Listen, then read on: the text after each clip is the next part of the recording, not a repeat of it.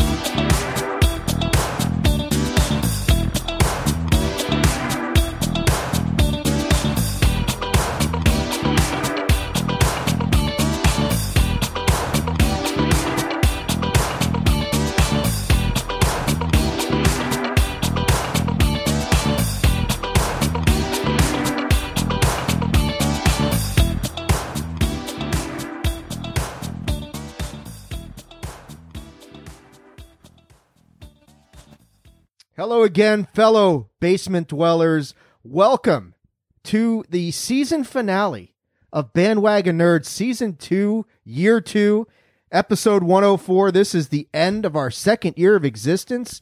I mean, guys, it seems like we just celebrated Episode 100 just about a month ago, and now here we are with another awesome milestone. It is I, the lawyer Dave Unger, here on the season finale of Bandwagon Nerds. Patrick O'Dowd, your true leader and master of arms, is not here today. He's got yay. So yeah, where's the crowd reaction for that, Tunny? Nothing. Ooh, even better. Okay. Yeah, Patrick has real world shit to do today. So it is they've brought in the heavy hitters for this final episode of season 2, year 2. I'm going to go around the horn here and welcome in the rest of the bandwagon. Here is one of the always regulars, the Reverend Ray Cash. Ray, how are you doing today? I'm doing great. Tradition, yes. It's funny, even when Patrick's not here, they hate you. Hello. so subdued. We also have the live studio audience. One, PC Tunney. Give him a round of applause, ladies and gentlemen. Laugh and stuff too. Pizza funny. Comedic elements all around. And then welcoming back to the bandwagon, the one and only, the man with the velvet pipes, the voice of Chairshot Radio. I have no idea what kind of reaction they're going to give you, Chris, but it's the one and only Christopher Platt. No. If Platt don't get booed, what? Okay. Chris Platt is Roddy Piper in 1989. And y'all sitting there cheering him? And you're gonna love me. Oh, you're gonna love me. Yes, you are. Ooh, eh. Ooh, oh. Greetings and salutations, ladies and gentlemen. Wasn't Roddy Piper a face at 89, Ray? I'm not. I'm old. I'm young, okay? I don't know the year. Damn it. It was just the whatever year 85. He fought Hogan. Yeah. Damn it. Okay. It's like 89, he was painting himself half white and half black, wasn't he? That version of Roddy Piper? That was the one that got banned. That version that got banned from Peacock. Yeah, he was a face then. He was Two-Face. Yeah. Wrong person in the Cranber compound. That's the other one. I always feel bad for Bad News Brown during that whole thing. He's got to be like, what the fuck is going on here? So, right? Jesus. Anyway, as I mentioned, this is the season finale of Bandwagon Nerds, our second year of existence. It has been another year, episode 104. At the very end of the back end of the episode, after our second commercial break, we're going to do some reminiscing on year 2, season 2 of Bandwagon Nerds, and kind of run through our highlights, man. We covered a lot of stuff this year and went through a what I would term a much more normal year than season 1, which was to say influenced by the pandemic would be an understatement. This year was a little bit different, and we're going to touch on that. But before we do that, we're talking season finales. We're getting awfully close to the season finale of another show we're watching, namely Doom Patrol. But this week, we got the penultimate episode for the Doom Patrol season finale. It is season 3, episode 9, Evil Patrol. Let's hit some Doom Patrol music, and guys, we will talk about this craziness that is Doom Patrol.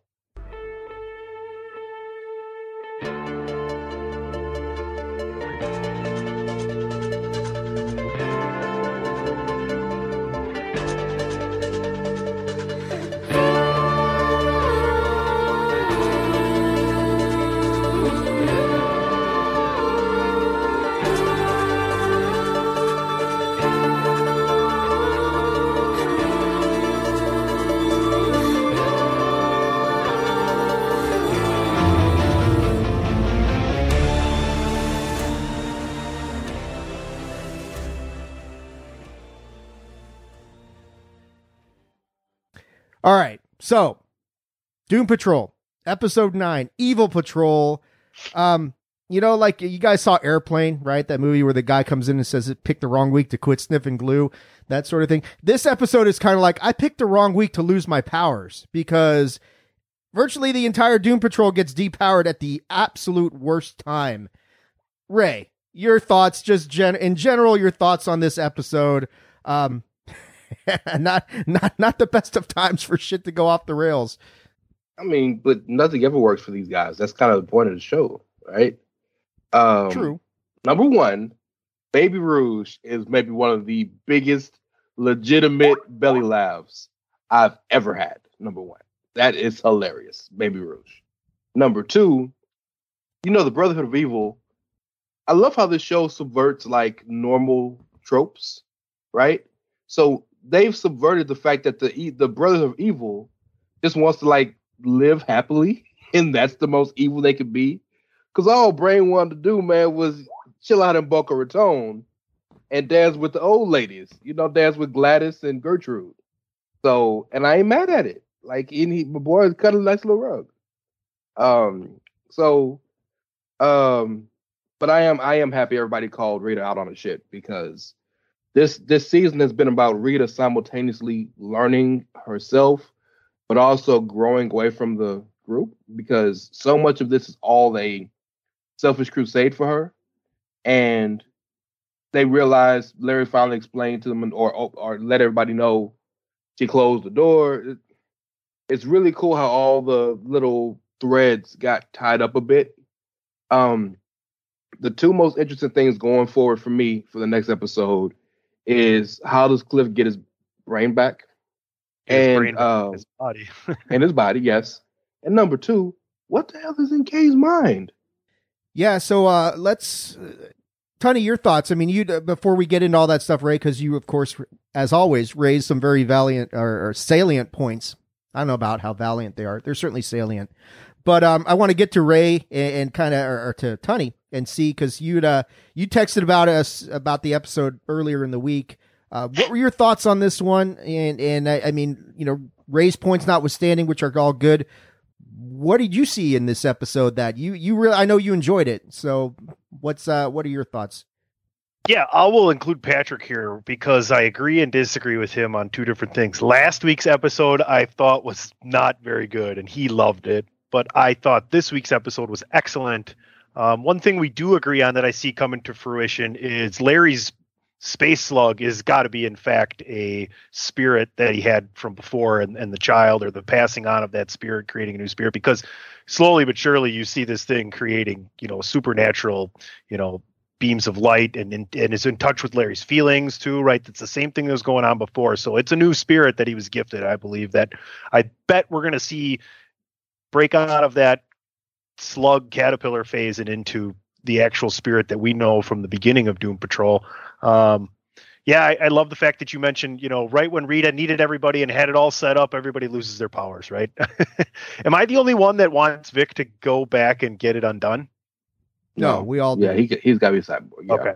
Yeah, so I think that's going to happen probably next season. Maybe not. Maybe that's how we end this next episode here in the finale. But Ray brings up a lot of great points. It's just been well done once again. I guess we'll see what happens with Cliff's brain now that Brain has taken over Cliff's body. And don't forget about the one thing I forgot to add was the bus explosion because Larry's baby. Yep. And Baby Rouge was hilarious too, Ray. I agree. Well, that was 100% an awesome kind of action sequence there. Chris, have you watched any of Doom Patrol? Are you all caught up? That ending, that was something. Yeah, that was something. So I didn't. Your mic cut out a little bit there. Are you up to date on this? I haven't seen any of it. Oh, okay. No, I don't even know why I'm here, to be honest. Why am I here? I read the rundown. She's like, what the hell am I doing here? Hey, why would y'all have me on? You can watch trailers and give us your thoughts, Chris. I mean, come on now. Yeah, I'm just here for the jokes today, man. And I'll break out occasionally into song. Speaking of airplane, I also have a drinking problem. That's right. There wasn't actually. I hope you didn't actually waste vodka there. Oh, hell no. But yeah, I was just thinking, I mean, you wanted to have me on this week. Surely, Dave, you're not serious. Yeah, I am serious. Stop calling me Shirley. It's a podcast. It's that thing where everybody gets together and talks. Yeah, my thoughts on this episode were, the whole thing about everybody losing their powers at the most inopportune time possible. I have no idea what's in Kay's head. It's probably not good. The stuff with Madame Rouge going to the retirement community in Boca Raton and basically re-evilizing the Brotherhood of Evil, I guess, is a good way to look at it. And I thought when Rita goes to Cliff and says she thinks that the baby's a shapeshifter, Claire's a shapeshifter, I'm like, boy, that's some paranoid shit. And then it turns out that just because you're paranoid doesn't mean they're not watching you. The baby is a shapeshifter, and it is Madame Rouge. And yeah, we are in a very bad spot for not just Cliff, for Madame Rouge as well. She's been drugged. Cliff's brain is out of the robot man body, and it's in a formaldehyde kind of jar. I don't know what it is. And Monsieur Mala is what, did he throw him down a cliff, or is about to throw him down a cliff or something not good? Meanwhile, the brain's brain is now in Robot Man's body, and like you were saying, Tunney, he's dancing the Champs-Élysées with the widows at the retirement home. Oui. Yeah, exactly. Lots of French in this episode, at least enough to keep it interesting. Then you got Cordon bleu. Fermez la bouche. French fry. You've got the issues with Vic and a very. I mean, the conversation with him and his dad at the beginning was kind of enlightening as their relationship continues to evolve this whole season, and Silas just seems to be starting to become a little bit too sentimental. He needs to go back to being the asshole that he is. And Vic just trying to find who he's supposed to be. Everybody's trying to find who they're supposed to be. The space parasite, like I agree with you, Tunney, it's going to emerge from its larva and come back into Larry. I don't think it's going to be the same spirit as before because Larry's actually nurtured this one. Right, it's a new spirit that he was gifted. I think it's kind of like a spirit pregnancy. And the preview for next week's episode almost looks like we're finally going to get the real Negative Man, where Larry's going to shed his bandages and be able to self-contain the radiation and not be bandaged up anymore. That seemed they were going in that direction a little bit. Jane/Kay. They desperately need her powers back because, they could have used Flit instead of driving all night to get to freaking Florida. It's going to be a really very interesting episode. The end. I mean, how does Cliff get his brain back in the body? How do we get Brain out of Cliff's Robot Man body? I mean, how does that work if it works out at all? Does Vic get his powers back? Rita, like you're saying, Ray, has been the focus of the entire season. And, now she's almost like a carbon copy of Madame Rouge, where she's not really sure whether she's good or evil anymore because she's been completely turned around. And I think she's doubting herself in multiple ways, which has always been Rita's problem. So, I any predictions disagree, Dave. for the season finale, man? I don't think she's doubting herself at all. I think she's more clear of who she wants to be or thinks she is more than ever. I think she's doubting her place in the Doom Patrol. She even said it in the episode, things have felt so off since I've gotten back, but I've ignored it because this was home. But now, after, Kay basically got rid of all the rest of the underground, and Larry's no good because he's a new mommy, and Victor decided to go fix all of his problems and lose all of his actual reason to be a hero. All of this. So I think the biggest question not the biggest, but I think the question that we'll be asking still at the end of the finale is Rita still going to be a part of the Doom Patrol? Because I could see a finale where she separates and then season 4, right? Yeah. Has to bring them back in some way, form, or fashion, because she's lived, like she told Larry, she's lived a whole life without them. So like she already, her regular life already, she was born in the 30s and so on and so forth, or whatever it was. But then she went back and lived another 70 years again. So they're not the same people she thought she was, and she's not the same people they thought she was. So that we'll probably see Madame Rouge end up having to help them because the Brotherhood of Evil turned on her, and she's been so convinced for the same amount of time as Rita that this was her purpose and what she was supposed to do, and she realizes now that they was never really rocking with her anyway. So yeah, and whatever happens with Kay, it looks like either something or someone. Tony, do you think the psychologist is maybe another form of like how the fake Miranda was actually the sickness in her mind that come back? Do you think that the psychologist is maybe another form of that? I think this is something different, honestly, because I think something happened when she put all those other, like Kay is the one that got rid of all the other voices except for all the other personalities except for Jane, right? That's what I took from it. And I think what she ended up doing with them turned into whatever is going on, that like, who was it? Jane said that, or Jane or Kay, I thought it was Kay maybe, said that the underground wasn't meant to be empty, to be alone, right? I don't know what we're going to see there. That's interesting turn.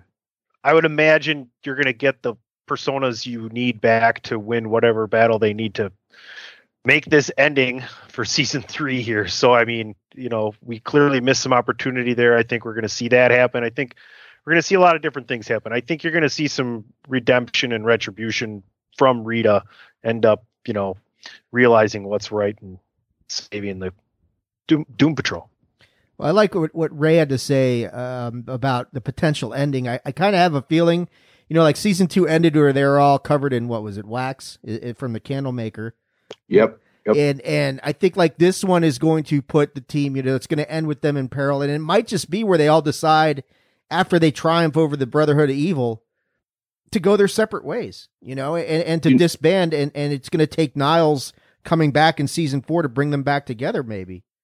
That's very possible, because if you look at where they ended at the end of season, at the end of this episode, Victor is really in his feelings because nobody is happy for him that he became human again.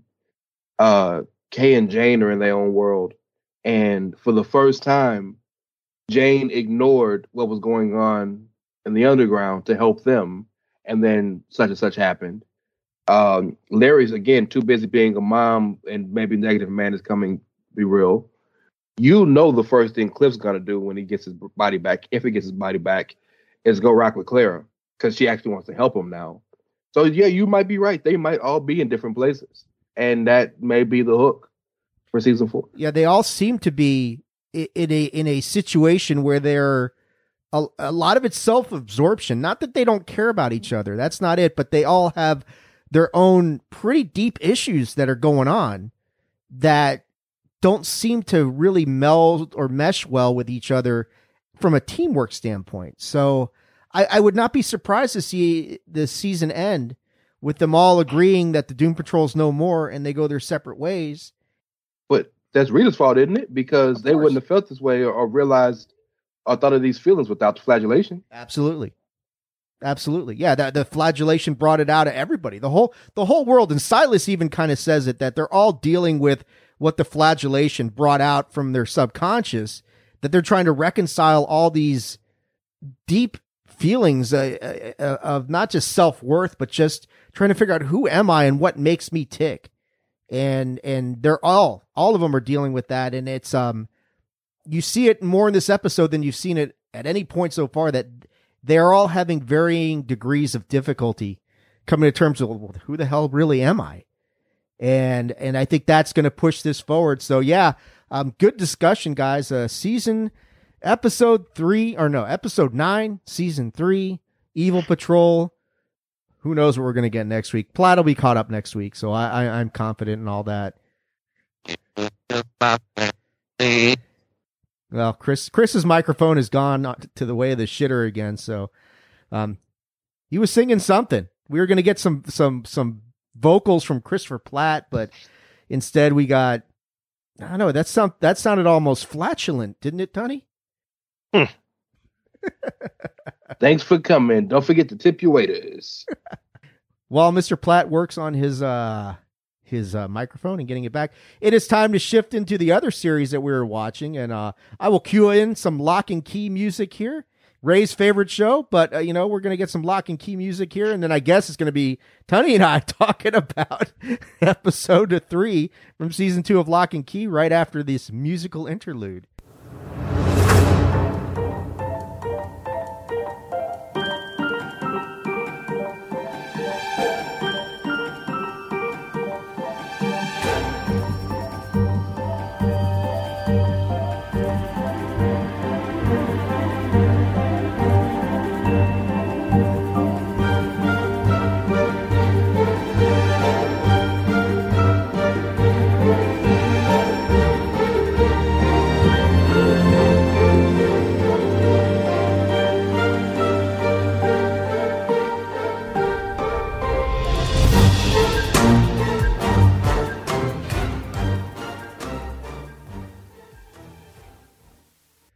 All right, so we're back. Tony, please tell me you watched this episode. You did, right? This morning. All right, cool. Ray? I watched it. What? There were some locks, and a locksmith had a bunch of keys, and they opened up a bunch of doors. And, sometimes they opened up a window. The special people opened up some cars. There was even a vault and one of those little, what do you call them? Those little foot chests that sit at the end of the bed that you can sit on, but you can also put stuff in. That got unlocked. Like an ottoman? And then there was I'm talking about the one that you can carry and put in the back of a car. You know what I'm talking about? The one that you open up and normally you find old stuff in. The one that they haven't made in 100 years. Yeah, I know what you're talking about. Well, this is a show that references old things. So this is the show y'all chose to watch. And there's that one mysterious door that the baby lock couldn't open, and then that's the hook for episode 4. You're welcome. Well, that's a little bit off. True. It's no wonder. It's a little bit off.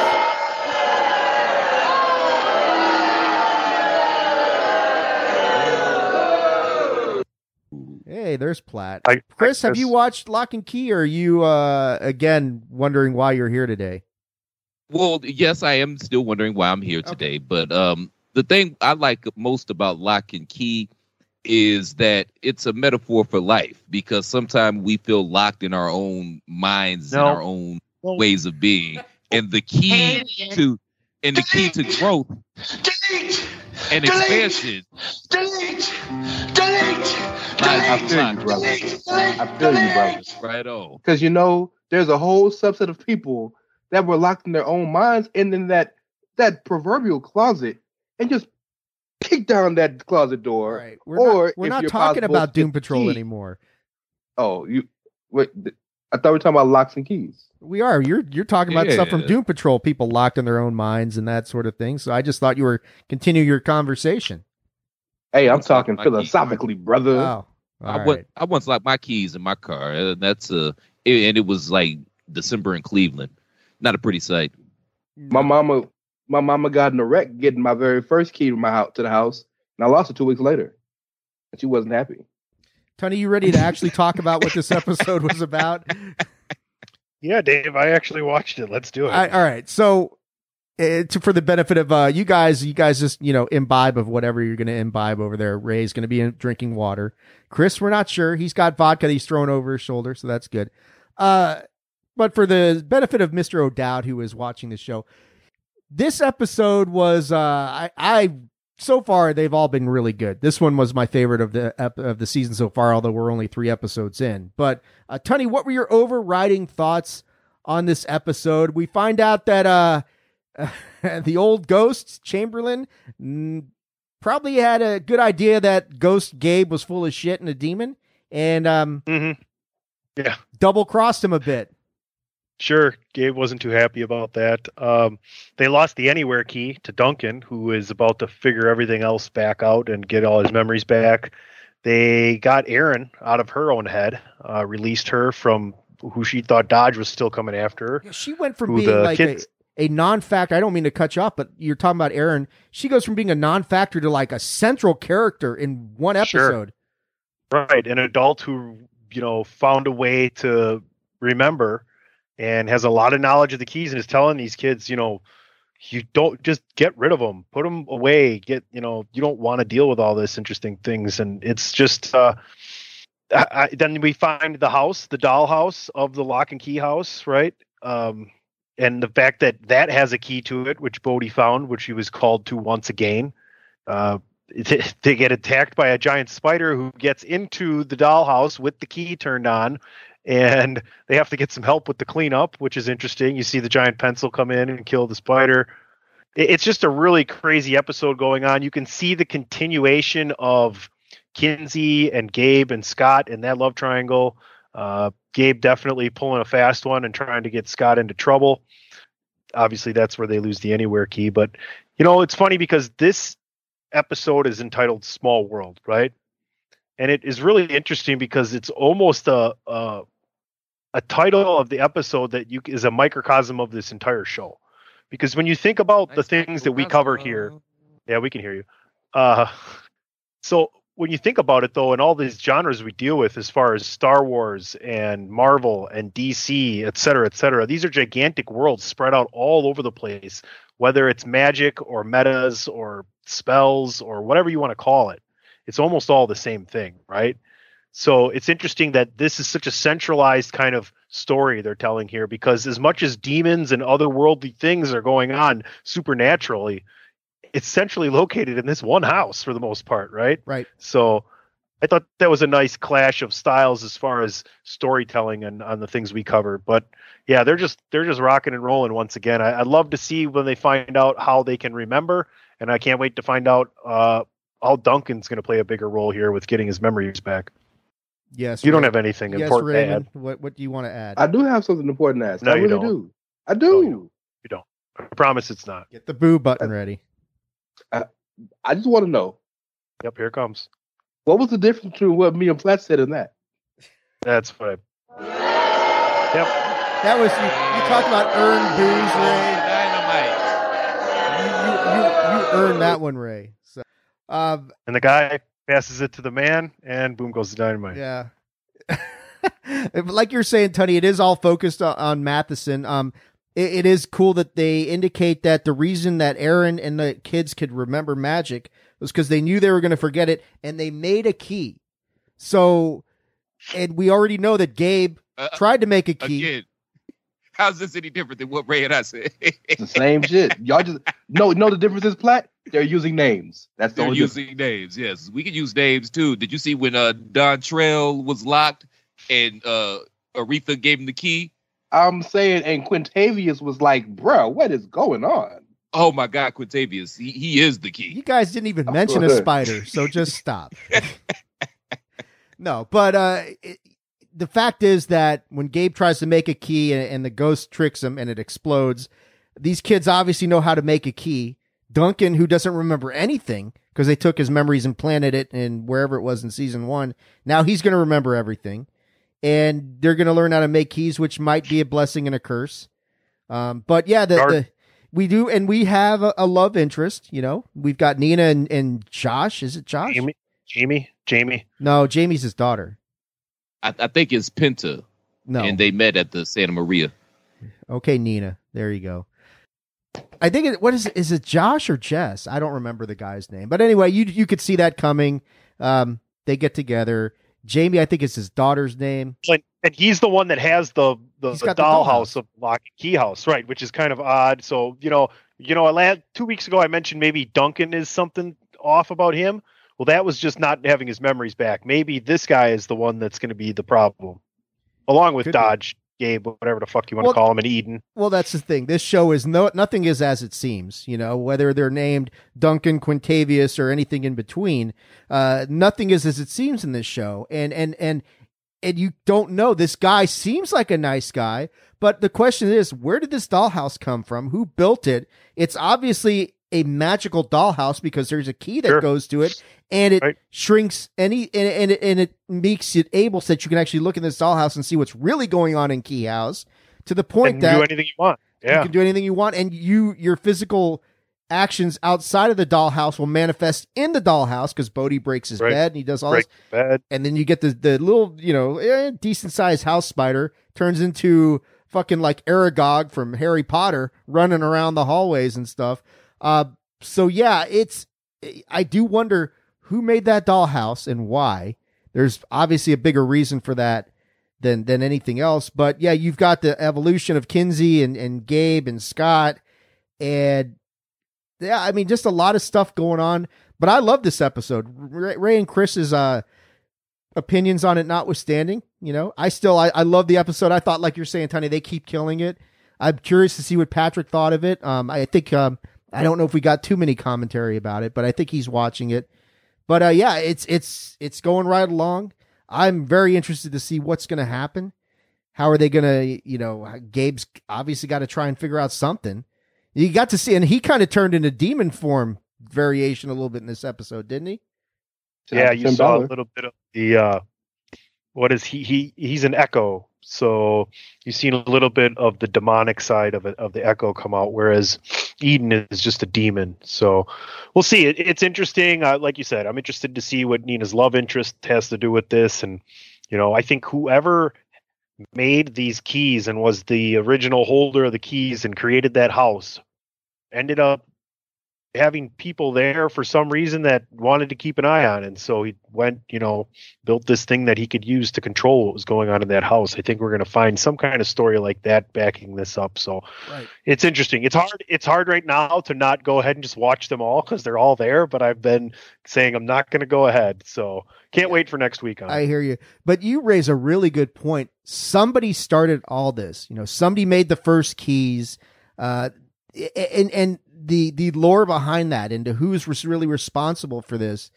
is something we're probably not going to find. I don't know if we'll find out this season, but they're green lit for a couple more. But yeah, as to what's really going on and who made the house and who made all the keys, and somebody did it because Bodhi keeps finding them.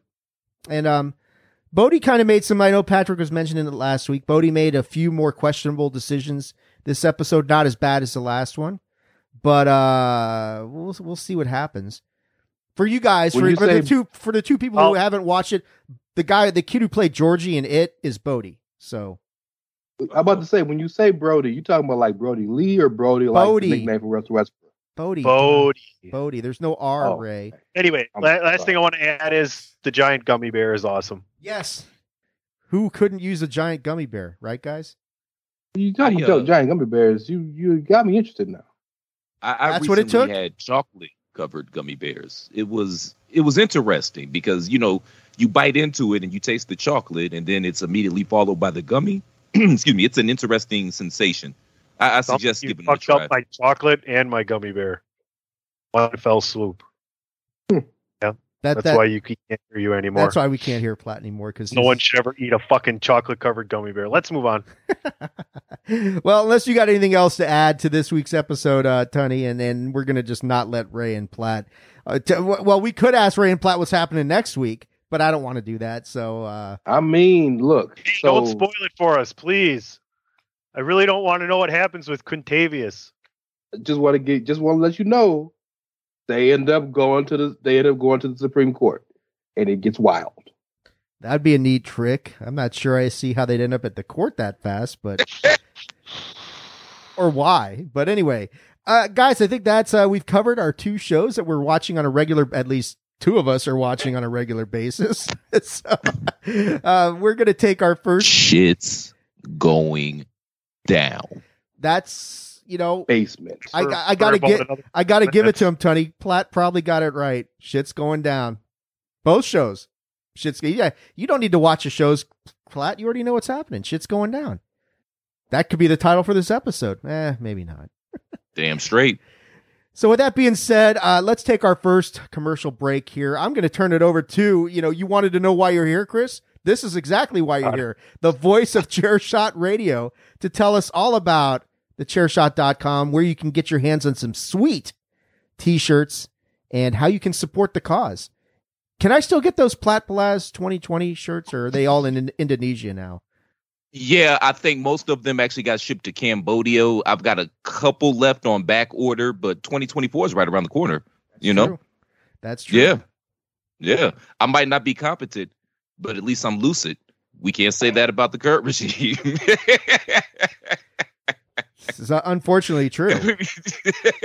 But make sure, let me see if I can do this before my mic cuts out again. Make sure y'all go to ProWrestlingTees.com/TheChairShot. Pick up an official Chairshot t-shirt. We literally have something for everyone. Christmas is right around the corner. The holiday season is upon us. They make excellent stocking stuffers. They're great gifts for that cousin that comes in town last minute instead of going to the drugstore and just buying them a bottle of like cool water cologne or jupe or some shit like that. You can actually support him and make him look more aesthetically pleasing, or her, by going to ProWrestlingTees.com/TheChairShot. Just buy about 5-6 of them Melon Farmers and just have them on hand. You can just hand them out like free school lunches. We've got Platt Blast 2020. The reason for the season is because Jesus did the job. Unless you're my brethren over here, Dave, you think that's all horse shit, but that's neither here nor there. We've got many, many other cool designs. All you have to do is go to ProWrestlingTees.com/TheChairShot. And by going to ProWrestlingTees.com/TheChairShot, I guarantee that if you peruse ProWrestlingTees.com/TheChairShot, you will find something that you absolutely adore. I guarantee it. And remember, thechairshot.com. We're not just a website. We're a movement. I also heard that Cambodia is lovely this time of year. Yes. And for all you kids at home, if you don't want to get your man Aqua Velva for fucking Christmas, go to thechairshot.com/ ProWrestlingTees.com/thechairshot. It makes a better stocking stuffer than another bottle of fucking Aqua Velva. Jesus. We're going to be back in 1 minute and 16 seconds after this message from our paid endorsers. You're listening to Bandwagon Nerds Season 2 finale on thechairshot.com, part of the Chairshot Radio Network. Promotional consideration paid for by the following. Hey folks, PC Tony here. Thanks to our new partnership with Angry Lemonade, you can save 10% on physical products and digital commissions using the promo code ChairShot. Head to angrylemonade.net to check out their amazing catalog of products and services. Use the promo code ChairShot to save 10%. That's angrylemonade.net. Are you looking for the newest and hottest in the world of pro wrestling? Then check out the amazing action on Powerslam.tv, the biggest indie pro wrestling channel in the world. Get over 6,000 hours of the best events from over 150 of your favorite promotions from 20 different countries around the globe. Brands like Progress Wrestling, Evolve Wrestling, Combat Zone, Defy, PCW Ultra, PWX, Over the Top, Shine, and hundreds of others with fresh content added every day for only $5.99 per month. Get your free trial today at Powerslam.tv. Go to Powerslam.tv, promo code ChairShot. Get your free month. Again, that's Powerslam.tv, promo code ChairShot. TheChairShot.com. Always use your head. All right, we're back. Guys. Can I just tell you something? What's that, man? I would love Aqua Velva Jesus edition, by the way. Ooh. Do they make those? That I've seen that. I'd be down with that. Judaism notwithstanding, if you give me a bottle of Aquavelva with Jesus on the front of it, just make sure somewhere on the bottom it says he's a dude. Yeah, smells of bread, fish, and thorns. I want to do one where you open the bottle and the angels like sing. You know, you open the bottle of Aquavelva and it's like yes. That would be dope. That would now, be dope. which Jesus are we talking about? Are we talking about black Jesus? Are we talking about? There's only one Jesus, and he was from Israel, and that's in the Middle East. So that's the Jesus we're talking about. That's the one Jesus. Or the dude that looks like one of the Allman brothers. Whether you believe he's the son, whether or not you believe he's the son of God or not, Dave would agree with me that Jesus was from Israel. That's right. Jesus was from Israel. Jesus is from Mexico City. So, that's... Oh my That's the character I created on WWF No Mercy for the N64. Who was it? He came out with the robe and the crown of thorns. He did the Jesus driver. He held death destruction from the skies. like Thanos, but better, I think we can point to the spot of the show where we officially got off the rails. We have to do it at some point. I think Patrick was breathing easy about the first 30 minutes. He's like, oh, these guys are going to stay on track. And then, no, come on, Patrick. You know how we are, the four of us together. But that won't stop driver, us. I'm done. The Jesus driver. I'm finished. It's like the Meltzer driver, sort of, but better. It got 8 stars in Tokyo. Nobody gets up. Nobody gets up from the Jesus driver, Ray. It got 5 stars in the Garden of Eden for sure. Right. Pop. You guys want to go to the trailer park? I mean, while we're no, I want to talk about this. No, I think we probably better go to the trailer park. So we're gonna hit some violins and some fiddles and shit and banjos, and yeah, we're going to the trailer park. Wee-haw!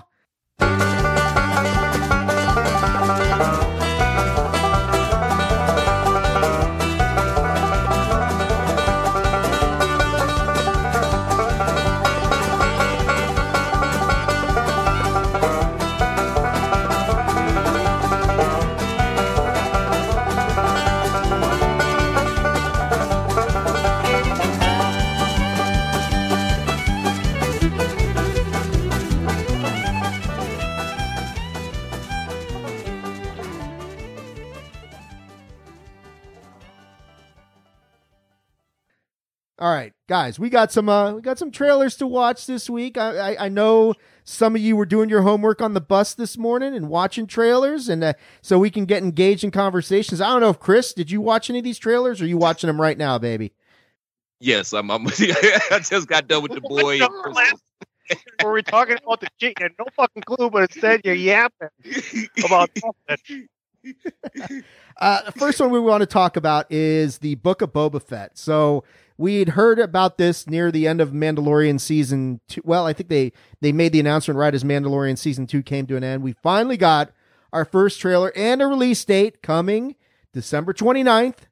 Because December's not going to be busy enough with the Witcher, The Witcher and Cobra Kai. Of course, we're covering everything. I'm committing right now while Patrick's not here. We are covering 4 shows every fucking week.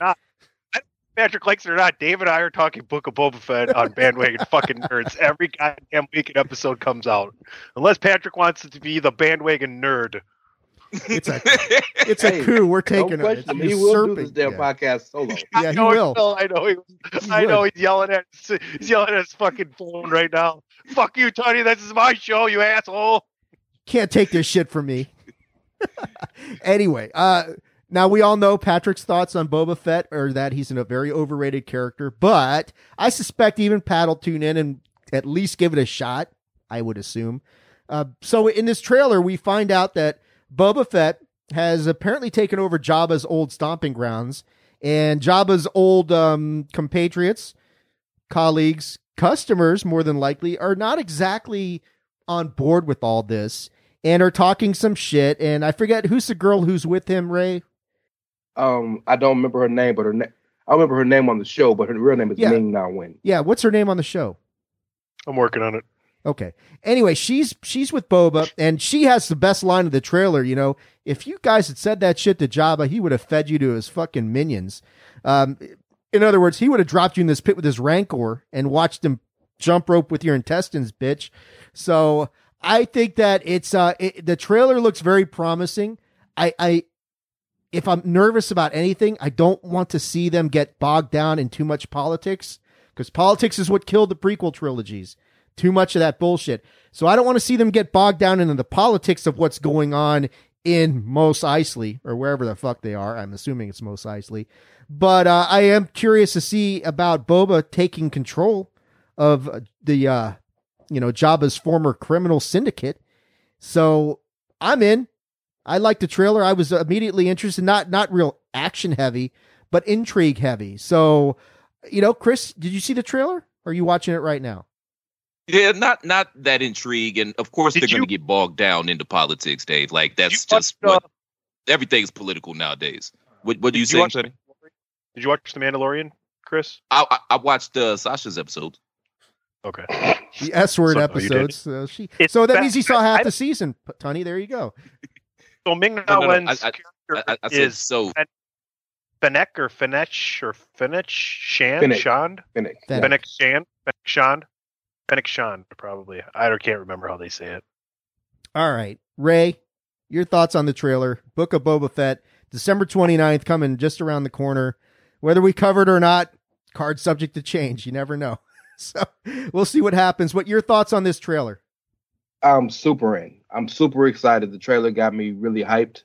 I'm a guy, as most of you know, and I've mentioned on the show very, very often, I'm a Star Wars fan, but not as diehard as my three compatriots, and I'm not maybe, I don't know, but definitely the other three. And I refused to watch Mandalorian until I was forced.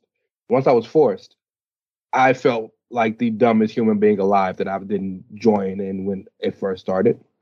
See locking. See locking. And well, yeah. You want to talk about Quintavious and them locks? You can watch that with your daughters, Ray. We'll get there one of these days. That's plenty for us. It's more appropriate than watching The Witcher with your daughters, but yeah, I don't watch Witcher with your daughters. Well, see, here's the beauty of that. I'm not watching The Witcher at all. So, that's another one, man. You gotta be watching that. Right. Damn, Ray, you need to trust us. We would never steer you wrong to your face. That is true. I appreciate that. I do appreciate the honesty about the duplicitousness. Thank you. Like so. Platt's mic's out. Platt. Yeah, thanks for coming, Platt. Boy, you are contributed so much. You remember that scene? We can hear you laugh, but we can't hear you talk. This episode is like that scene in Twins. Remember when Arnold Schwarzenegger shows up and Danny DeVito's in jail and he's talking to him through the glass and Danny's just mouthing it to him and says, "You have to use the phone, asshole." So, Chris, get your mic in gear. Just put a board on this so we can get to the real people who really know what the fuck they're talking about. At the end of the Mandalorian season, Boba Fett, the last scene you see is Boba Fett sitting on a throne. And I didn't know that was Jabba the Hutt or whatever, but it's cool to see that transition. And all of these secondary shows, or all of these shows, I should say, have a hook, right? The Mandalorian was about the last vestiges of the Jedi and the child, right? And almost the last vestiges of the Mandalorian Code. I appreciate that the very first words you hear in this trailer are, "I'm not a bounty hunter." Okay, you let me know what the fuck the show is about. Thank you. So I'm interested to see how they go. I'm interested to see how far Fennec, because remember, Fennec, he saved her life, and so she's indebted to him. Eventually you'd think, man, I'm really done with this shit. Maybe that'll happen sometime.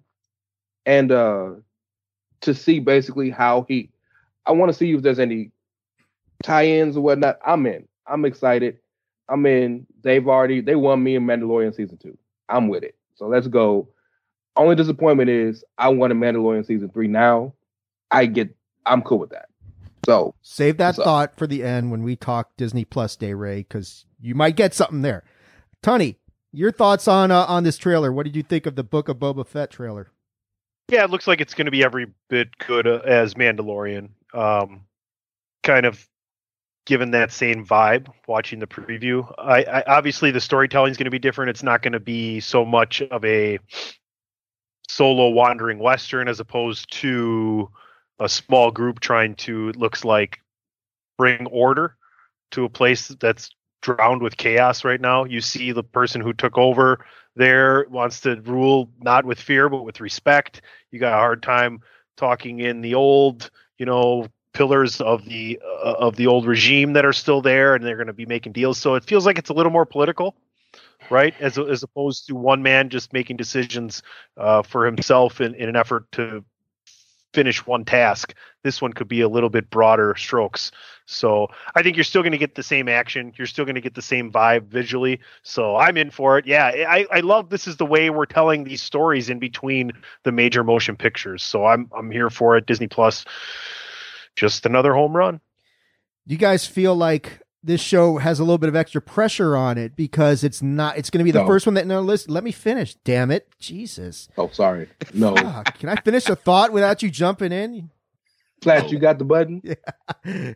Look, what I was going to say is, do you feel like this show is under some extra pressure because there's no Jedi in this, as far as we know? It's going to be the first story they tell without Jedi. And if this show doesn't resonate well with the fans, is that going to force them to kind of, we need to retreat back to if we can't have a show without lightsabers, it just doesn't work.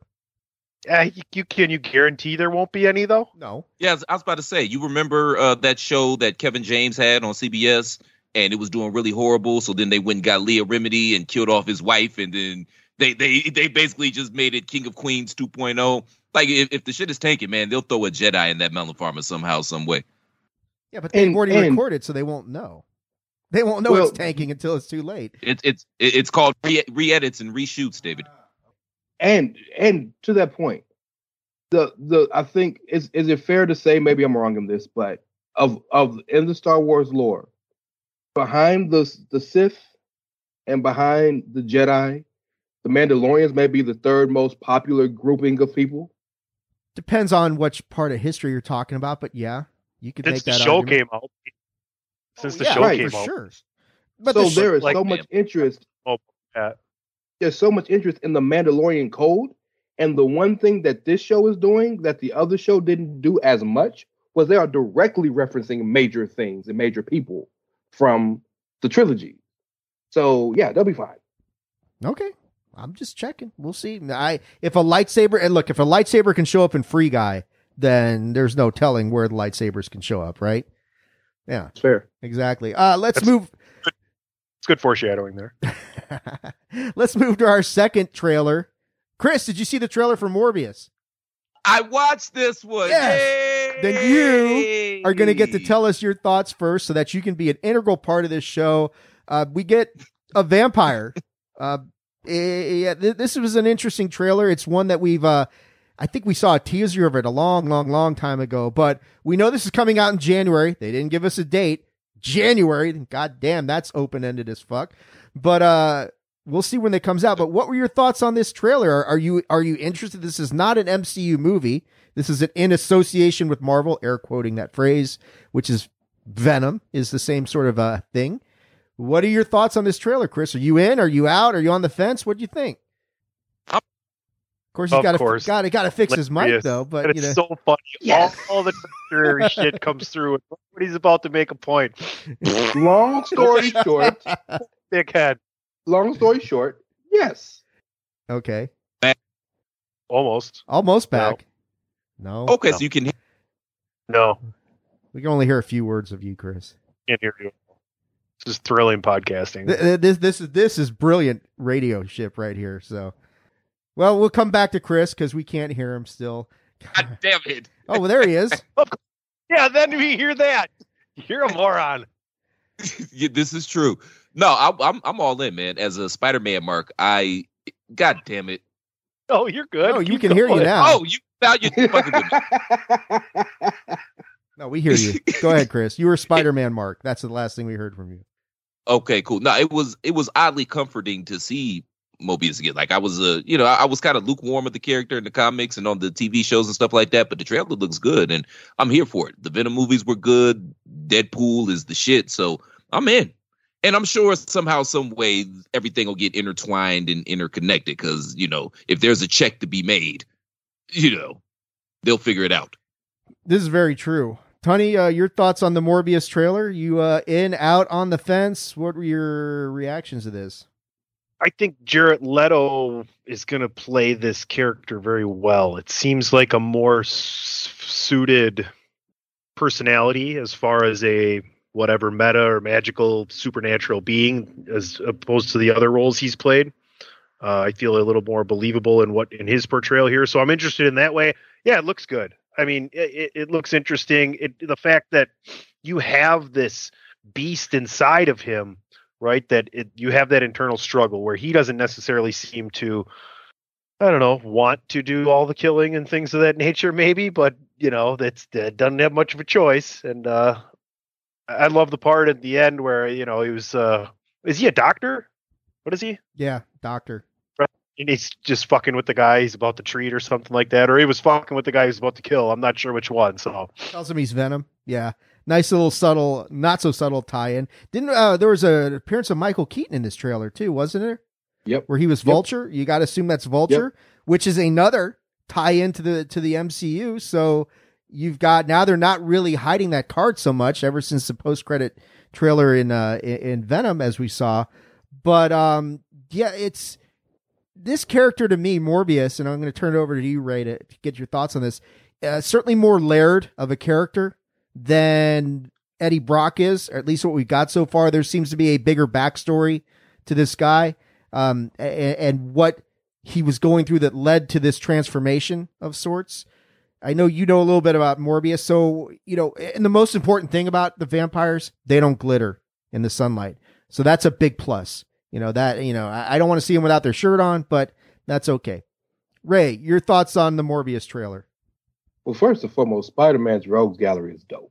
This continues to show that. Morbius as a character is a very cool character if used correctly, because he is, in a perfect way, truly an anti-hero. Because he doesn't want to do the bad things he does, but he's also the living embodiment of a vampire. Hi, Blade. So it's really cool. Trust me, that might be the post-credit scene. You heard it here first. But so the trailer was dope.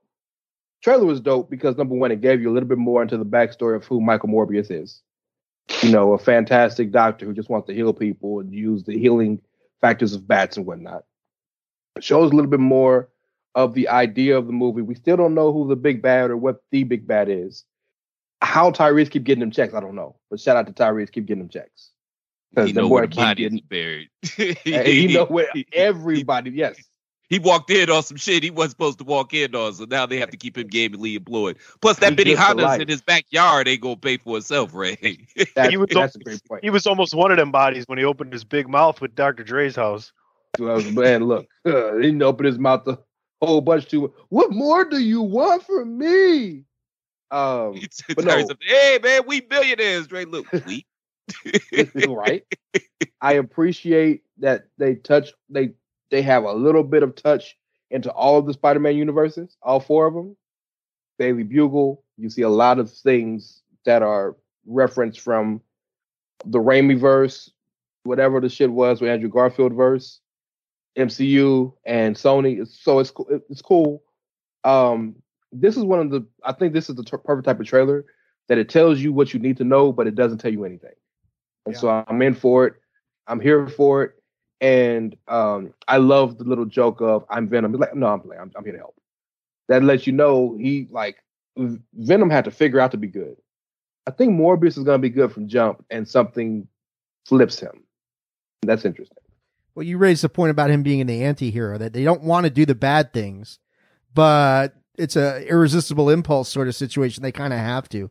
Venom's the same way, and they both wrestle with that conflict within them as far as, I want to be a hero, but I'm compelled to not be, that sort of situation. But yeah, you raise a real good point, Ray. I would not be surprised to see Blade in the post credit, other than the fact that Blade, we know, is going to be an MCU character. They're not all the way entrenched yet, so they may not go in that direction, but you never know. So, Dave, we saw Adam Warlock in a trailer 6 years ago. Yeah. He's They'll coming, wait. Ray. He's coming, Ray.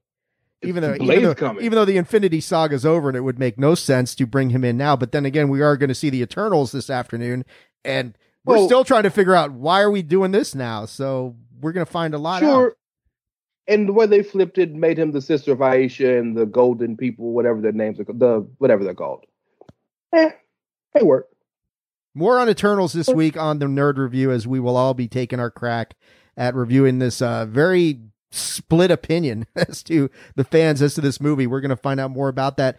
Switching away completely, I mean, you got Morbius at one extreme, and then to our good friend Mr. O'Dowd, who posted this trailer earlier this week, we've got the complete opposite end of the spectrum. A Boy Called Christmas. We got the trailer for this. It dropped. I watched it. I think I made the comment to Patrick's like, dude, I just got done terrorizing children. Now you want me to get all cheery and in the holiday spirit about this? I can't do it yet. But it's a fun trailer. This is going to be a Netflix movie. It's dropping, I think, November 24th, right? So this is Thanksgiving week. It's coming out the same day that I'm not sure this was strategically a good move, but it's the same day that Hawkeye debuts. So we know what Ray's watching, and it won't be A Boy Called Christmas. But did you guys all watch this trailer? What are your thoughts? It's very uplifting. It looks like a traditional, another take on a more traditional Christmas story, which is all fine. You've got cute creatures running around. You've got kids involved. It's got the spirit of Christmas. It's got everything you want from a holiday movie. You guys going to check it out? Tony, I'm going to kick it over to you first. He's busy imitating Hawkeye. Oh yeah. Drop the balls. Just let the whole fucking thing go. Nothing went anywhere. So this has to stay closed. You just let that one go. Yeah, you can't let them both go, Ray. Just like, what is he doing? He's like the whole. It's just gonna lay right there in front of you. I'm just glad to know I'm not the only fuck up, because y'all melon farmers ain't exactly got your A games today either. So I have brought shame to my family and my favorite superhero. Heavy shoulders today, right, Dave? Anyway, A Boy Named Christmas. Yeah, take that, Chris. A Boy Named Christmas. I like the story that's being told. It's almost the story of Christmas, the beginning of Christmas magic, in believing in Christmas and that becoming the magic that is needed to make reindeer fly and Santa deliver presents and everything else. And it's how Kris Kringle, Saint Nick, whatever you want to, what's his name? Nicholas, right? Right. Yes. Becomes the one that runs the magical North Pole. He's not in charge of he's at the North Pole, clearly, right? And humans aren't allowed to be there. Well, at some point in this story, he's the one in charge of the entire North Pole and the operation. So I love that this is the story of how he becomes the keeper of the North Pole and Christmas. That's what I took away from it. It looks like an interesting story. I'm sure I'll watch it at some point. Mr. Platt, assuming your microphone's working, did you watch this one? I did watch this one, and I'm here for it. I mean, it kind of gives me Never-Ending Story vibes. And that's a movie that I watched a lot as a child because it was my mother's favorite movie. So it gives me those vibes, that kind of fantasy, fantastical type of stuff. But yeah, I'm here for it. It looks like a fun holiday movie, Nice way to waste a couple hours, That's what you want. Would she wear combat boots while she watched it? Yeah, to put her foot up your ass, Tony. Your mother's an astronaut. Jesus. Mr. Cash. Yeah, she goes... Stick that rocket. She gonna turn that son bitch sideways and stick it straight up your candy ass, Tony. Percival Charles, I've Peter. heard that before. Where did I hear the turn? Peter Channing. Yeah. Where'd you hear what from? Peter Criss. His name's Peter Criss Tunney, the drummer from Peter Kiss. Criss. Yeah, nice. Peter Criss. There you go. Nice. Ray, Nope. I know you're not going to watch this on November 24th for obvious reasons, but did you see anything in this trailer that makes you say you want to check it out? Sit down with your kids after you're done getting caught up on Lock and Key. Maybe watch a little Witcher with them. Then you're going to turn on A Boy Called Christmas. Is there any chance of that? Well, look, first and foremost, I hate Thanksgiving, so I'm very happy they're giving this to me. Secondly, I'm here for all these stupid, sappy Christmas movies. I love them. Christmas is my holiday. I was raised to be a Christmas person. And all these things are cool, but what's most important to me is, you sappy and stupid is cool, but can it be interesting? And there is some interest in this movie. It's not just, oh, Christmas. No, like there is actually a little plot in this movie. I'm with it. I'm cool. I'm happy for it. And yeah, I'm watching the 24th after my first few episodes of Hawkeye. And after Lock and Key and The Witcher. Yes, got it. Oh no, those will be watched on. Those will be watched on November 31st. I hope you got vacation coming up, Ray. November 31st. That's okay. Yes, good one. Speaking of Thanksgiving, I just went and got my Popeyes turkey yesterday. I was curious. We're gonna check it out.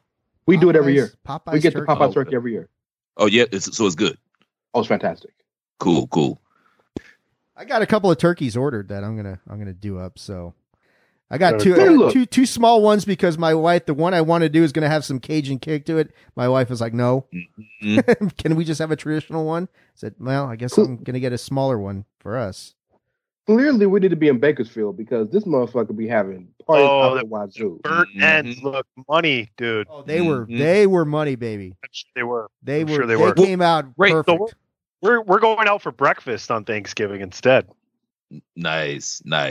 Ray, does it generate a lot of juice in the pan? Because that's been my only concern, because I make my stuffing, like I literally bake the cornbread from scratch and then I use the juices from the turkey, in the stuffing. So I put the juices in the pot and bring it to a boil and all that stuff, and the herbs and spices and onions and all that shit. It does generate a decent amount of juice, but you got to remember they give it to you frozen. So it depends on how long you have it thawed out and what the juices are with that, because it's a frozen bird. You have to let it thaw for a couple days. That shit heavy as hell too. Oh boy. Yeah. Yes. Yes, we buy 2 every year. So I be in that bitch like lifting weights. Yeah. So defrost it a couple of days prior, because typically I just do the night before and I just let it sit in cold water overnight. Give it a couple days. Okay, cool. Definitely. Cooking tips from Ray Cash here on Bandwagon Nerds. Ray, Chris, just unwrap, leave it out in the sun for a few days. Be just fine. Yeah, no bad could happen, right? What could go wrong? Right? That's right. Yeah. The fourth trailer is one that I have to thank Patrick for because he dropped it on us early this morning.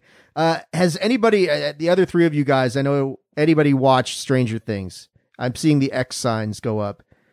Chris, have you seen it? Ray? No. So I guess I'm soloing this fucking trailer. You want me to get my daughter? She's watched Stranger Things. Hey man, get her. Has she watched a trailer? Actually, do that. Yes, please do that. That would be cool as hell. All right, we can't have dead air. That just doesn't work. But anyway, we did get the latest trailer for season 4 of Stranger Things, which is kind of here she is. So, all right, this is your debut. If your dad would give you headphones that actually work, that would be helpful. But that's too much to ask. so we understand. What is your name, young lady? Anaya. All right, and your dad is throwing you under the bus by saying that you are a Stranger Things fan. Is that true? Stranger Things, right? Yeah, I watched Stranger Things. Tell me what you think of it. It's cool. Who's your favorite character? The girl. 11? 11. Yeah, 11. Okay. And this trailer was all about... Season 4 coming. You want to watch season 4? Yes. You do? So, do you remember what happened in season 3? They got older, and the monster came back. That's right. That's true. That's true. And at the end of season... They got older, and the monster came back and had to face more difficult challenges. That's right. I think they're going to have more difficult challenges in season 4 because they're still older than that. Yeah. They're grown now, right? Growing older, yes. They are definitely growing older. At the end of season 3, Elle went on a journey with her family, and apparently they end up in California, and it's been 185 days since they went out there, which is roughly a half year. And Elle's having a little bit of difficulty acclimating to her classmates in California, and then everything kind of goes off the rails. So I'm in. What do you think of it? Did you see the trailer for season 4? One more question. She hasn't seen the trailer yet. Can I ask her one more question? Yes. One more question, Renaya. What do you want to see happen in season 4?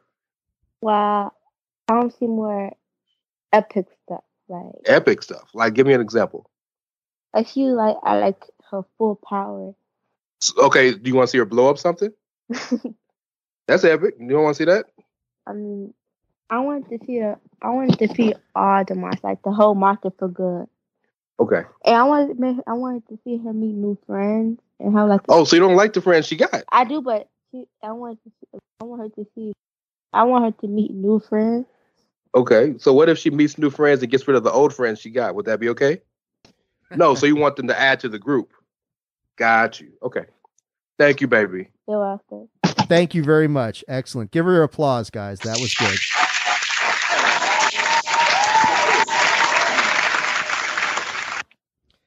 She's better than you, Ray. Just saying, Plaid. man. Don't hear you, Plaid. Plaid, we can't hear you. Oh, I know she's better than me. That's why I make sure they are away from away from everything when I do this, because they're going to take my job eventually, Well, and I don't want it to happen yet. She raises a good point that in saying that she wants to see Elle's powers expand. And at the end of season 3, Elle is depowered. She's lost her powers. So somewhere along the way, she's going to get her powers back. I think your daughter's onto something. We're going to see those powers expand greatly. But yeah, in this trailer, Elle's being picked on by the kids in her new school in California, talking about seeing Mike. Mike, he's gotten older. His hair is quite a bit longer. My wife came in the room right now. You haven't seen the latest trailer for season 4. Go watch it, hun. So, maybe if you want to comment on, not a whole lot. They still don't. Babe, if you want to come on the show, go watch the trailer. Yeah, babe, if you're going to sit right here, you get your ass in there and watch this trailer now. So Damn straight. You go ahead, Dave. I lay the law down in this house. Watch the trailer, make a fucking sandwich, and bring me a beer. Yeah, hey, hon, That's is there any Dave's beer son. left from the That's poker Dave. party last Not night? me. That's Dave. Hell yeah. Hell yeah. Yeah, Tony, you Dave's met, like, you sorry, met Platt, you Tony, met my very- wife. You know that's not going to go over so well. Oh, I know. Yeah, that's what's funny about it. Plus, my woman's not here right now, so I'm talking cash money shit. Get your ass beat right now. Everything is yes, ma'am, for you. For about So the trailer's cool, but still no idea when it's coming out. Sometime this year, we can only hope. But it is encouraging to see more footage. We don't get anything from Hopper. We still know he's in some labor camp in Russia or something, and you don't see anything really from anything added on from the first trailer where the kids are in. It could be Key House, Tony. They might have been in Key House for all we know. But we should ask Platt and Ray about it. As a matter of fact, is Kayleen? Can she hear me? Is she available? She's in there. Okay. Well, Yep. There goes your microphone.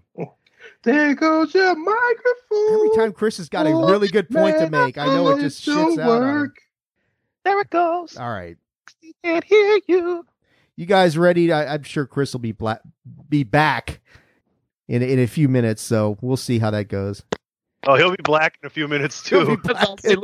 Little Freudian slip there, huh, Dave? A little bit, Chris. I'm sorry, man. I know you're already black, but no worries, man. I'm just fucking with it's you. It's what I trying to do too many words all at once, and this almost 53-year-old brain is just not working. So, anyway, let's leave the trailer park behind.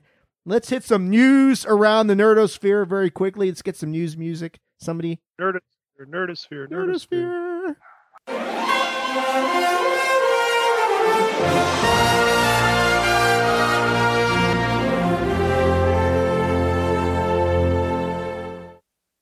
The dogs are happy. Right on. Yes. That's because the Browns are up 34-10. So all the dogs happy right now. Baby. That's right. Our own dog pound. Of all the things you were able to say on the mic that worked, that was one of them. 34-10. 34-10. It's convenient how Can we cut his mic off, y'all? No. It's going to do that on its own, Ray. Give it time. The first, I got a few news stories. There's a lot of news stories. Ray posted a lot of good stuff this week, but I want to save some time to talk about kind of the recap of season 2 at the end. So I'm just hitting a few of the highlights. The big one though, the biggest one, the story of the week, Image Comics has some, and God, the dogs are just not happy. You guys, that's what I don't think they enjoy it. They're not Image comic fans. They're not. They're anti-union apparently. So the comics writers at Image have created a union, and apparently they wanted Image to automatically recognize the union and say, "Hey, yeah, you're awesome. Let's enter into a CBA." And Image Comics is like, I think we need to bring a third party into this whole situation and kind of oversee what's going on. No, you cannot have my PIN number. Yeah. Union dues and immediate raises and all these other, we need to get the National Labor Relations Board in here to kind of oversee what's going on. Not surprising. I don't think that it is the first time a comics writers of any of the big companies have decided to unionize. It's not Marvel or DC, although it certainly has ramifications for Marvel and DC. But yeah, you've got the comics writers for Image Comics unionizing, creating a union, not being automatically recognized. Look, I will say this because invariably I know one of you guys will probably ask for the legal opinion on this thing. I've done a few collective bargaining agreements, but I've never really been involved in the formation of a union, which is a really big deal because unions carry a lot of power. They can lobby. I've seen unions get shit changed in stunningly fast time at the legislative level. So it's a big step for comic writers to get whatever they feel like they're not getting and to get that recognition. But I don't necessarily think Image's response is surprising. I think the statement at the end of it that this is not the end, this is just the beginning, is very poignant and very true. And this is going to evolve over a little bit of time. Your guys' thoughts on this story? The Image Comics writers are unionizing and the actual subsidiary or parent company is like, we kind of need our own opinion on this thing before we just say, sure, come on in. I think it's about 50 years too late to be quite honest with it. Like the comic book industry is on life support as is. I think it's a good idea in theory. Now in execution, sometimes, that's when these things tend to fall apart. When you introduce the human element into anything, we end up fucking shit up anyway. But in theory, I think it's a good idea. We'll have to see if they're able to successfully land the plane. However, so I have two simple questions. First and foremost, why aren't they a part of the Screen Actors Guild of SAG? Because that falls under the jurisdiction. Does it though? It should. If you Screen Actors Guild isn't just for actors; it's for writers, it's for crew, it's for all of that. Mm-hmm. And both the comic world has gotten so expansive now that I would figure it would fall under those pretenses. Maybe it isn't. But this leads to my second question, and these are rhetorical questions. We don't have to really answer them. Yeah, but the problem with that is the first word of the organization you just brought up. Yes, I understand that, but there are people who are part of the Screen Actors Guild that got nothing to do with anything on screen. So yeah, just that would be your thought. But if you look at if you go to the website and look at everything that they're supposed to cover, these writers aren't writing for a screen. Yeah, there's like comic book adaptations and things of that nature. But yeah, But go ahead, man. I didn't mean to cut you off. Please. No, you're good, and it's a fair point, and I could be wrong, but I'm telling you, go to the website and read everything that they cover. Writers of print are included in some forms of fashion. I could be wrong. If I am, I admit it and I apologize. But second question real quick is, if you create a labor union, don't you have to talk to the Department of Labor or the Labor Board? You can't just make one arbitrarily, because us four could make the union of disgruntled podcasters and go to these companies and say you need to pay us more, and it's not a legally binding thing. And so I'm all for unions if they're done right. I have no qualms with Image saying, let's make sure this shit is real and legit before we start stepping at the table and having to make concessions. I ain't got no problem with that. I think we should, Tony, let Greg know we're going to unionize. Okay, just see what he says about that. It's all good. Power to the podcast. That's right. I don't know all the rules about unionizing and how, when they're formed, what sort of ratification process you need, or when they're recognized. I know for what we used to do is with governmental entities, it's an entirely different sort of deal than what you got here with the private industry. So I'm not really sure how it works, but I would think there's some oversight committee that actually ratifies and says, yes, you're a recognized union, and therefore you've got certain rights and privileges and that sort of thing. I'm not sure how it all works. I'm not sure the answer to your first question either, Ray. Organization. It's a taxable organization, so the government has some kind of hold on it, right? I mean, it's always connection when money is involved. And a lot of unions will get tax exempt status. So you got to figure the government's going to want to know about that. Wait, you're not going to pay us? Okay. We need to look into this a little bit more. I don't know the answer to your first question either, Ray, as to why they're not part of the Screen Actors Guild, but apparently they felt like they weren't, and that wasn't forthcoming.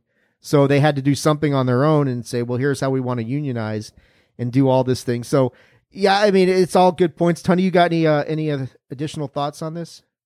No, I don't really care. Shout out to them though for shooting their shot. I'm always for talent creators getting their just dues monetarily. I just we'll just wait and see, and we'll. The funny thing is, what if like Todd McFarlane or some shit becomes like the Jimmy Hoffa of the comic world? Join up with the Teamsters. Yes. Yeah. SAG-AFTRA has an audiobook section, and nothing about that on screen. Yeah.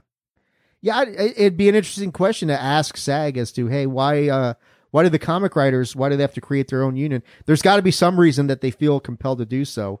And I mean, from a union standpoint, if it's correctly formed, recognized, and approved, it does give them leverage, and that's the biggest thing, is that you're an entity that feels like I have no leverage unless we all band together, and then you create some leverage. So good for them. We'll see how this plays out over the coming weeks. Yeah, I'm not optimistic about how this is going to go. I think this was the lesson that George Orwell was trying to teach us in Animal Farm.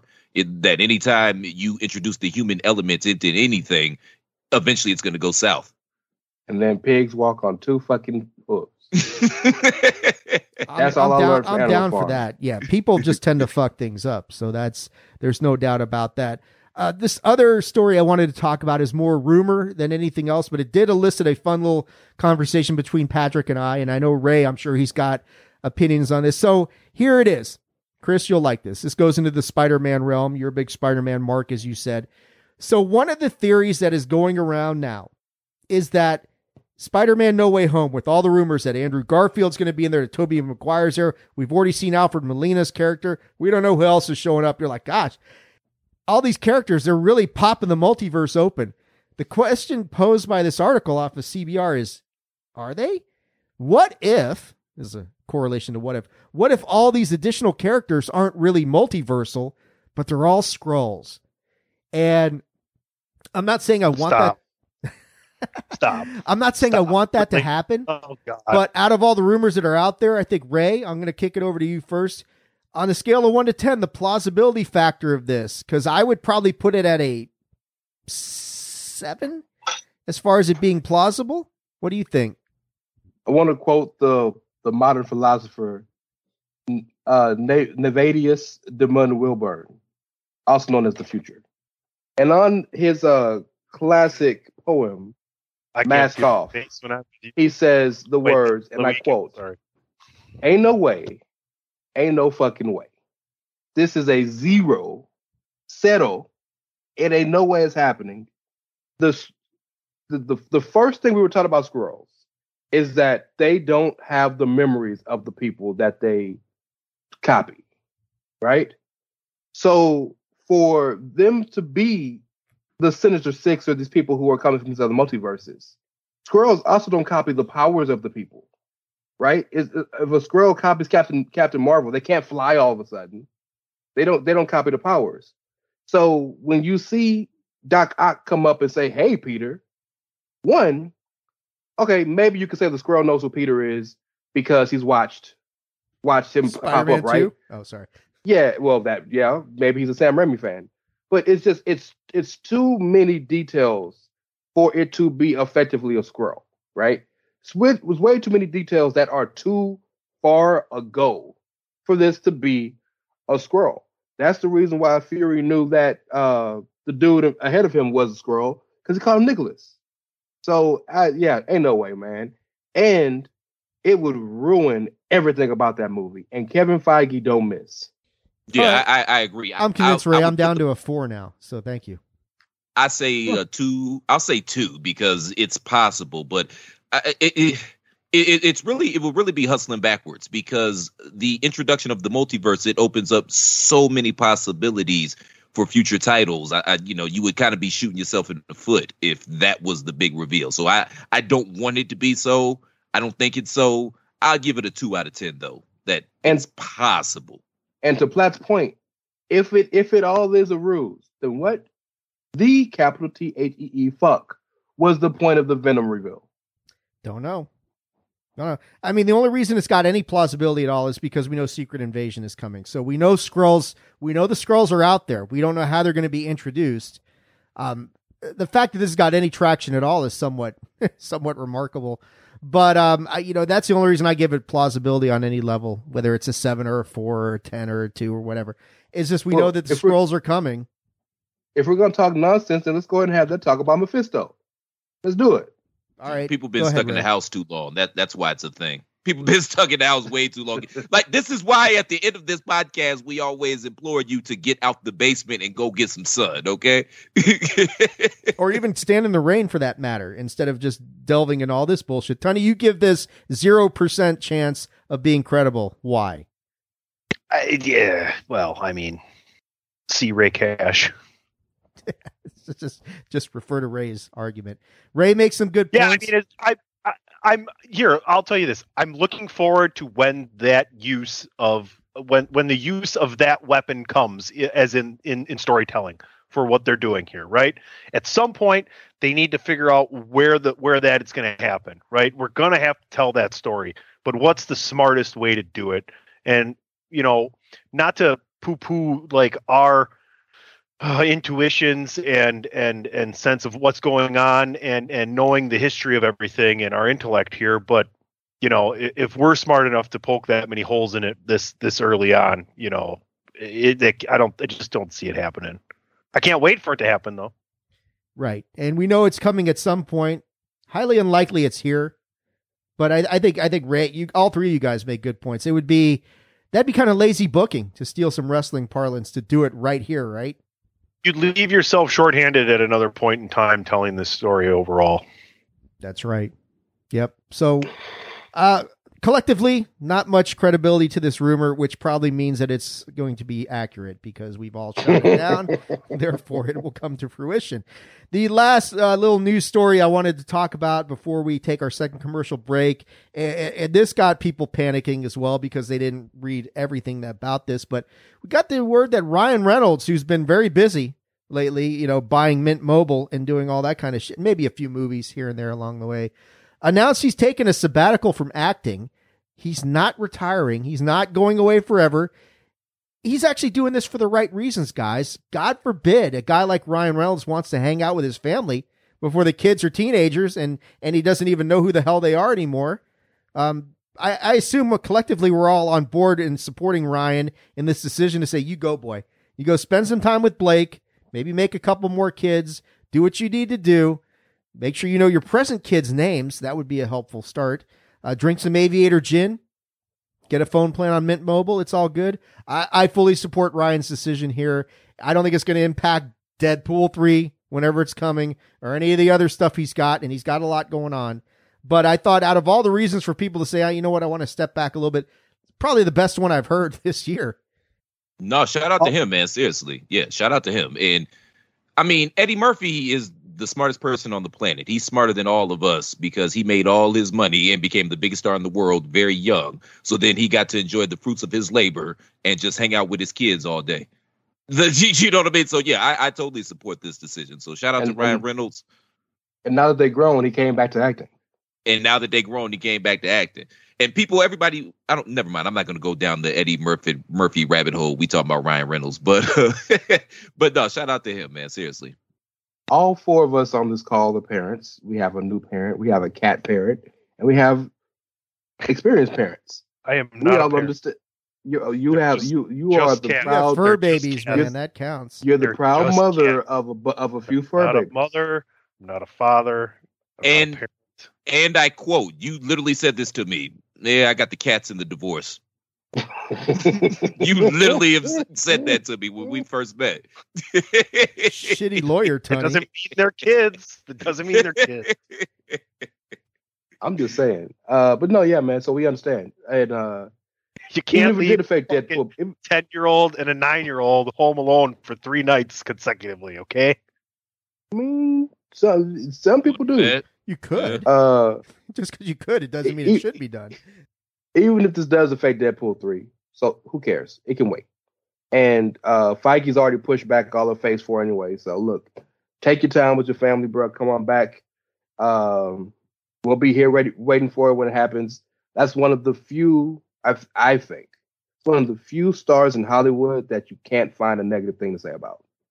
There's very few of them. No. So, like, live your life, big dog. I'm sure he'd find bad things to say about Hugh Jackman, but that's another story. Tony, your thoughts on Ryan taking a step back? Nothing will have him longing for 3 to 5 months living in a trailer by himself on location on set than spending a nice chunk of time with his family. So Ryan, we'll see you shortly. Enjoy the holiday. And if you listen to Tony, we're going to see you a lot more soon than we thought we were. So that's my Philip Rivers argument. He was retired now, but in that house with those 16 kids, he'll be on somebody's television or coaching somebody by next year. If they can have Johnny K plus 8 and the Duggars, Philip Rivers and the Rivers Gang coming to a reality show near you. Oh, the Little Rivers Band. Hey, don't you be talking bad about that. There it is. Happy anniversary, baby. See, this is kind of our anniversary show, so there you go. Little River Band. There, exactly. All right, guys. I think we all agree. Go get him, Ryan. We'll see you in about 6 months when you're, like Platt says, when your kids have driven you fucking crazy. You're like, I drank all the Aviator gin I can drink. I got to get back to work. So we're going to take our second commercial break, and then we're going to come back and kind of do a recap of the high points of season 2, of which there have been many. You are listening to Bandwagon Nerds Season 2 finale here on the Chairshot Radio Network, a part of thechairshot.com. Thechairshot.com. Always use your head. Why should you visit thechairshot.com? Thechairshot.com is your home for hard-hitting reviews, news, opinion, and analysis with attitude. Why? Because you're smarter than the average fan. Thechairshot.com. Always use your head. This is your boy Kenny Killer telling you to make sure you check out thechairshot.com, bringing you breaking news, interviews, podcasts galore, everything pro wrestling. Make sure you check it out, thechairshot.com. All right, gentlemen, here we are. Season 2 finale. It's been a hell of a year. You look at everything that's happened in the last year of this show, or in the last year, going from roughly last November to this one, the world really did kind of change. You know, we had a very fucked up election. That's for damn sure. We had a attempted coup on the United States Capitol. You know, we had that to deal with as well. And along the way, we had the whole issue of the pandemic ebbing and flowing as the year went along, with it getting better, getting worse, vaccination controversies notwithstanding, all that crap that we're not going to get into. But I did kind of want to touch bases on some of the high points of the year with you guys. And I kind of broke it down because, I mean, yeah, we could kind of do it chronologically, but that wouldn't make a lot of sense. I kind of got it into a few different categories and sent it to you guys on the rundown. I want to get your thoughts on it. To me, this year really kind of saw one of the areas I wanted to ask you about, the rise of animation. Animation seemed to make a big comeback this year on a few fronts. You know, on the DC front, you know, Ray, you and I watch a lot of DC animation. I don't know if Chris does. I don't know if Tony does. You know, they just keep plugging along. They had like 4 releases. They had Justice Society World War II, which I haven't seen that one yet. I hear good things about it. They had the Long Halloween 1 and 2, which I know you've said is fantastic, a great adaptation. And then, of course, they had Injustice at the end, and you and I covered that, and we definitely disagreed with a lot of the assholes. I mean, people out there who didn't quite dig it, but that's okay. So don't forget Harley Quinn and Young Justice Outsiders. That counts too. Yeah, it does. It does, absolutely. They rolled along. Marvel, who's never been known for their animation, comes up with What If, which is one of the shows we covered and was absolutely fantastic. But the show that I want to throw out there that stole it all for me, animation-wise, and it's probably the best animation, Arcane as well, on Netflix. Lots of animation, and you guys can talk about that when we kick it to you. Invincible was the show that did it for me this year. Holy shit. Possibly, I don't even know if I'd say possibly, that's the greatest animated series I've ever seen. 8 episodes based on the great run of comics by Image Comics. We talked about them earlier. Anybody who's listening to this show who hasn't watched Invincible yet, if you've got some preconceived notion as to what animation is, go watch Invincible. It will totally change your outlook on whatever you think about animation and what kind of story can be told through that medium. Those are the things that stand out for me on the animation front. Tony, you brought up Arcane a little bit. What are your thoughts on this year that, the second season of Bandwagon Nerds was a lot of animation in this last year. We saw in a lot of different areas, a lot of different formats. I hit some of the highlights that stood out to me. Your thoughts on this year as far as like animation and things like that are concerned?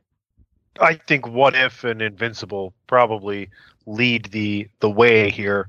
You guys mentioned DC doing a lot of really good things as well. It's just become more accepted as I don't know, from your generation, Dave, and we're going about 10 years at a time, from Dave to myself to Ray, it just became okay to continue with animation into more adult themes as we got older. Whereas before it was kind of cliche to watch animation and, you're as an adult and it was always for kids, but now it's just another way of storytelling, another medium, right?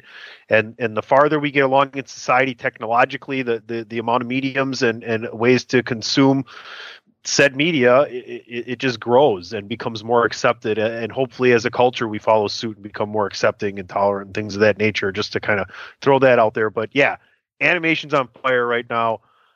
What If and Invincible really steal the show for me as far as that goes, if you're talking about more adult themed kind of things. Chris, have you checked out, I know you watched some of What If. I don't know if you saw Invincible or not. If you checked that out, what are your thoughts on on how animation has kind of just caught fire? I mean, not that it wasn't ever on fire, but I think this second season of Bandwagon Nerds, if you're looking at from last November at this time, November 2020 to now, you look at the content that came out from an animation standpoint was one of the strongest years that I can ever remember them having. Did you watch a lot of it, and what are your thoughts on it? I did check some of it out. What If, I think, was obviously my favorite, but it's interesting to me, Dave, because on one hand, animation is hella expensive to make. I mean, just going from show to show, like, it's extremely expensive. But I guess considering where we are in the world and where we've been this past year, it's probably the safer alternative if you don't want to deal with all that, the complications that come with trying to gather an entire crew of individuals and keeping everybody safe and healthy and whatnot. So it makes sense that the rise of animation. But frankly, that's why we have this show, because the things that we grew up enjoying and watching, well, the decision makers are our ages now. So now they're bringing that stuff back and they're bringing it to the forefront and they're making it cool. Like, that's the pop culture lexicon is ruled by nerds like us, which is another reason that you see this rise in animation. But yeah, I think it's cool, man. I do. As long as they are able to keep telling compelling stories, it doesn't matter if it's live action or if it's animated. All we want is the stories. So yeah, if they can continue to crank out bomb ass content, go for it, man. I'm here for it. This is why I have you on this show, to save the best for last, so you can really get involved in all this stuff at the end. See, Chris, there's a method to my fucked up madness, and here now you're seeing it all come to fruition, baby. No, Dave. Chris can bullshit his way through anything except a specific episode of a series he's never fucking seen. They already told us everything we're going to need to know about Lock and Key, and they haven't watched a fucking episode, so I have got nothing but faith in these two guys. Ray, I know you've watched a lot of animation as well.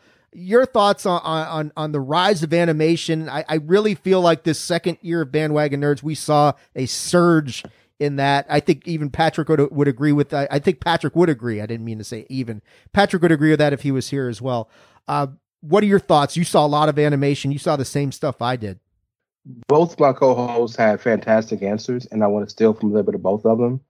There's one thing Tony said in particular that really made me think, and I want to touch on, and that is that there's always been animation, right? I think when you think of animation, you think of like Pixar or Disney or things of that nature. I don't think this was the rise of animation. I think this was the rise of adult animation, because for the longest, the only animation for adults had to be comedy. Simpsons, Family Guy, South Park.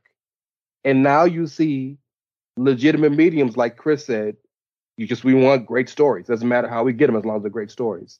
At least in the mainstream. There's been underground things, but at least in the mainstream. Well, yeah, sure. Right, stuff that everybody can get to, absolutely. But So now you have a show like Invincible that completely subverts everything you've seen from a comic medium on its head.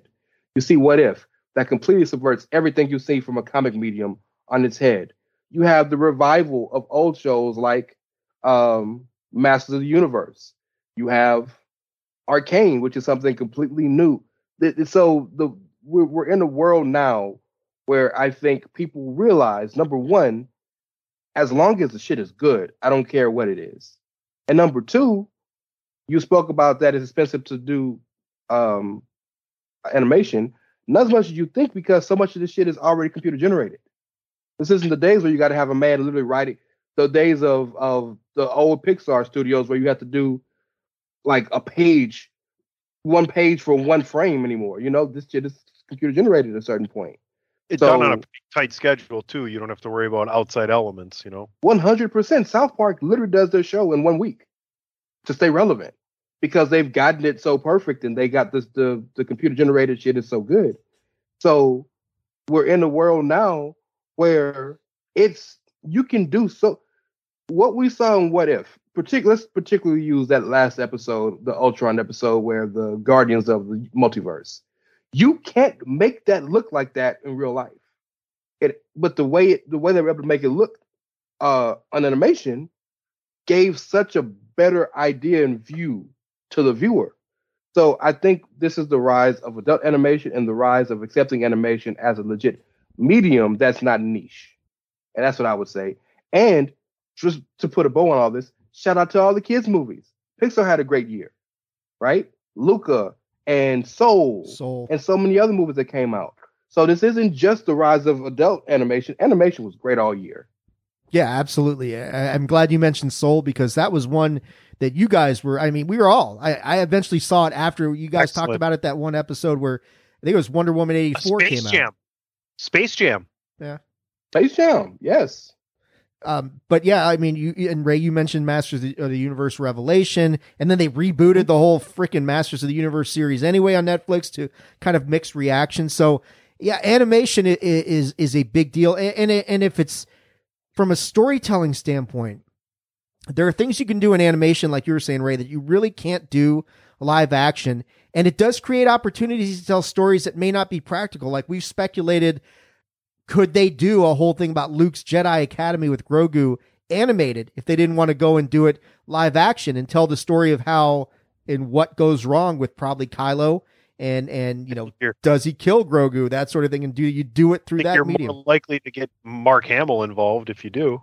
Well, you could use his voice, and then you wouldn't have to worry about all the CGI technology to de-age him or to just do a completely CGI character. So there is a lot of opportunity there. Animation, I think, is an area that we're going to see grow. I love seeing Marvel become relevant in the animation standpoint of things. Yeah.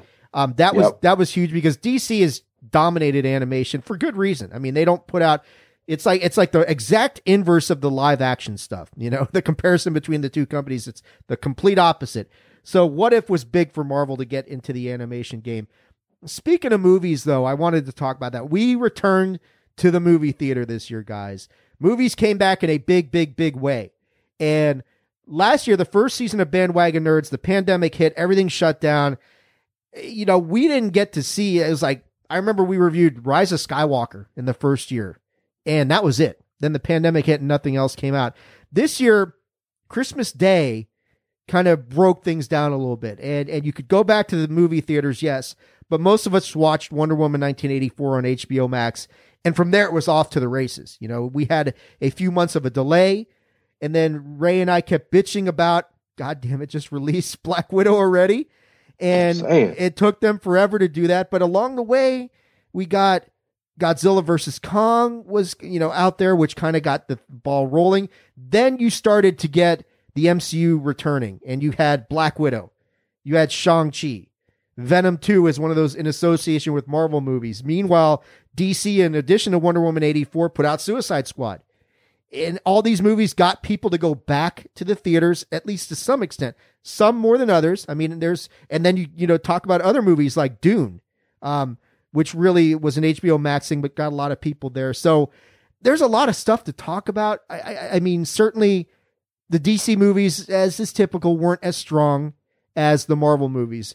But I think when you're looking at the return of movies, you got to talk about the MCU. Phase 4 officially kicked off. We're going to talk about the shows in just a minute. But Black Widow was a strong entry. Shang-Chi was a tremendously strong entry. We don't know about Eternals yet. I haven't seen it. I'm going to know about that in about an hour and a half. Ray, did you see it yet? No, I haven't seen it yet. I may go see it tonight. But you did see I posted a news article right before the show started. It's made $161 million this weekend, which is the second biggest this year in terms of first weekend. Since and this is a different year. Was Black Widow number one? I believe Black Widow was number one. Yeah, and that's big because we're going to talk Eternals on the Nerd Review this week. What we do know about the movie is it is getting a lot of mixed reviews from critics and fans alike, and there's a certain narrative going around about people not liking it that I'm not going to get into right now. We can talk about that next week. As to some of the narrow-minded thoughts of people as to why people don't like the movie. It's like, okay, well, maybe not. I don't know. We're going to see. I mean, there are issues as to why are we telling the story post-Thanos that I'm hoping they will address, because that's the biggest thing. But, when you look at Black Widow, told a very good story about Black Widow's, her backstory, which is what we'd been wanting for a long time. Shang-Chi, and I remember this real specifically, Ray, because we talked about it on the show. We're recapping season 2. When Shang-Chi was about to drop in the theaters, we had a discussion on the show about how important that movie was to the future of what they were going to do in the movies and to whether Eternals would get delayed, whether Spider-Man would get delayed. Could a movie based, focused largely on the Asian market generate the kind of numbers that would let Disney say, yeah, we can continue rolling with the theaters? And Shang-Chi just obliterated all expectations and still does. And, then you had Venom 2, which kind of tied into the MCU. So movies came back in a big way this year, gentlemen. I'm going to go reverse order. Ray, your thoughts on the return of movies? We saw a lot of good stuff. There's a lot of stuff that just went straight to streaming, and that's all cool. That's all fine. But your thoughts, I think all of us went back to the movies in some respect this year. Yes. I want to get your thoughts about this.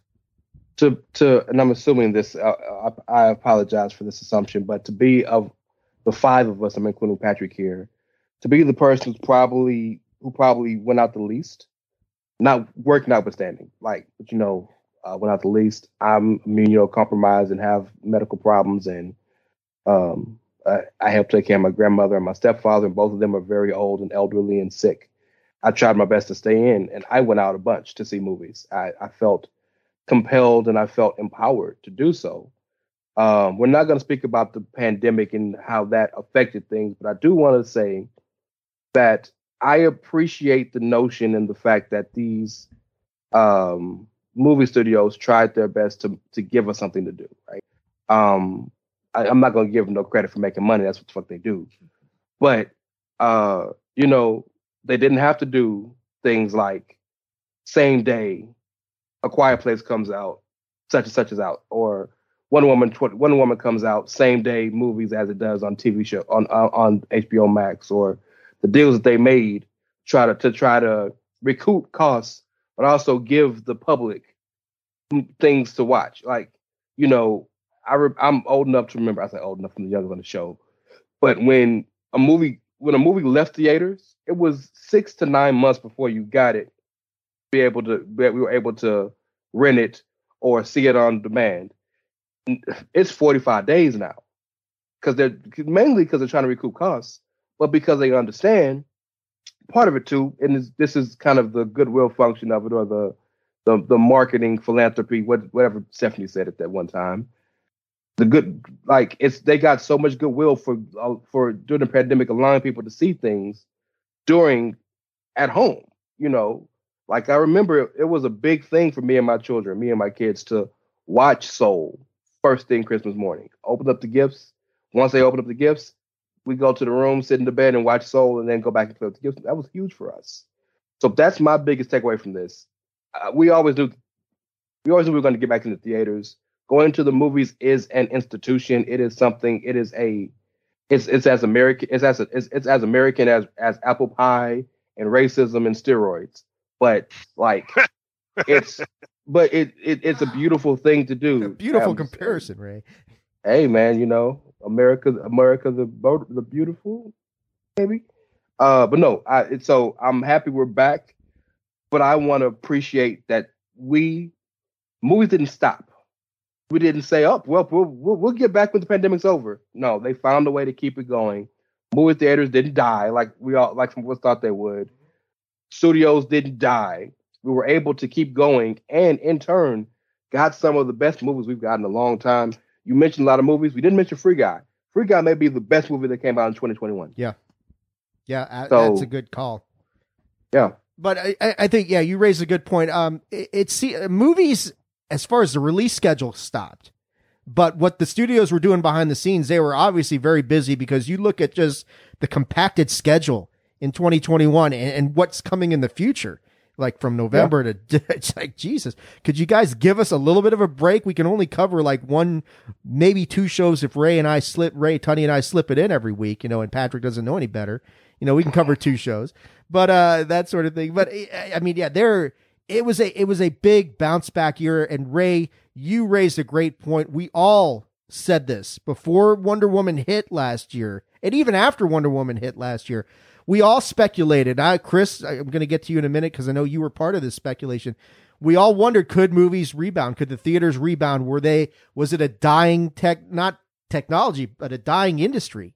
And we all pretty much thought it was, and it still may. But I think it was more resurgent than any of us anticipated. Tunney, I want to kick it to you and let Chris bat clean up here. Your thoughts on the return of movies, going back to movie theaters, and just the content that we got, because Ray raised a good point. A lot of really good stuff came out in a very short. I mean, you look from July on, it was a sprint, not a marathon. Snyder Cut. Oh, we forgot that one too. Oh shit, that's the big one. You're right. Three of us love it, and then Christopher Platt and Patrick O'Dowd, who's not here, but yeah, we all know that. But Snyder Cut was a big deal. Whether you liked it or not, it was huge. My favorite movie that I watched this year of our Bandwagon Nerds year, our Bandwagon season. Loved it. But going back to movies, I haven't been to the movie theater since the last Star Wars movie. So I plan, and if you listen to this show, or you listen to me on any other shows, or you know me personally, my favorite way to go watch a movie at the movie theater is in 3D. And I checked the schedule this weekend, even though I didn't have time, on my theater that I like to go to, and it wasn't out in 3D. And I was like, oh, well, fuck. And then I thought, well, they have $5 Tuesdays. I'm like, well, I'll go after work on Tuesday.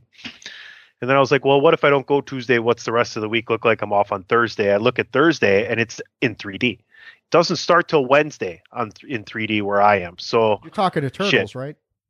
Yes. Okay. So Thursday, I'm thinking there's a early afternoon showing in 3D. So I think I'm going to grab lunch and check out the Eternals in 3D. So I'll be happy to talk about it next week. So that's my situation is going, and I'm looking forward to getting back into the movie theater.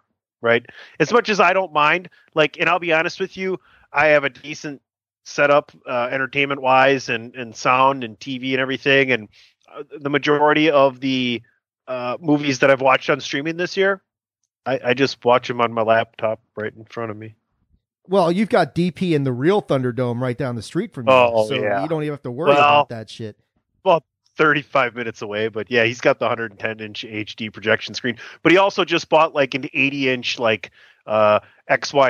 LCD ABC 123 TV that's for gaming. That's in front of the projection screen, so it's big enough where he's like, this is good. We don't have to bring down the 110. We got 80 inches of high def anyway. So yeah, fuck him. Fuck him. Love him. And I always just invite myself over anyway, so I'm not worried about invitations. Scientists are such pricks, man. Are you adopting? I'll take a new father. Well, he also him and Dave go back and forth on the meat thing too, with the smoking and the making of excellent food. So it's God help the world if we got it together. If we all end up in one compound together, Dave and DP are in charge of grub. That's for sure. It'll be like Goodfellas, man, where they're all cooking up shit in their joint. Have your turkey Thursdays, okay? Don't worry about it. I was about to say, I resent that remark. With all due respects to my consigliere and to my scientists, I burn as well, sir. That's right. I gets down with the gets down. Mr. Okay? Platt can burn. So it's a cooking work. Gonna kick it over to Chris.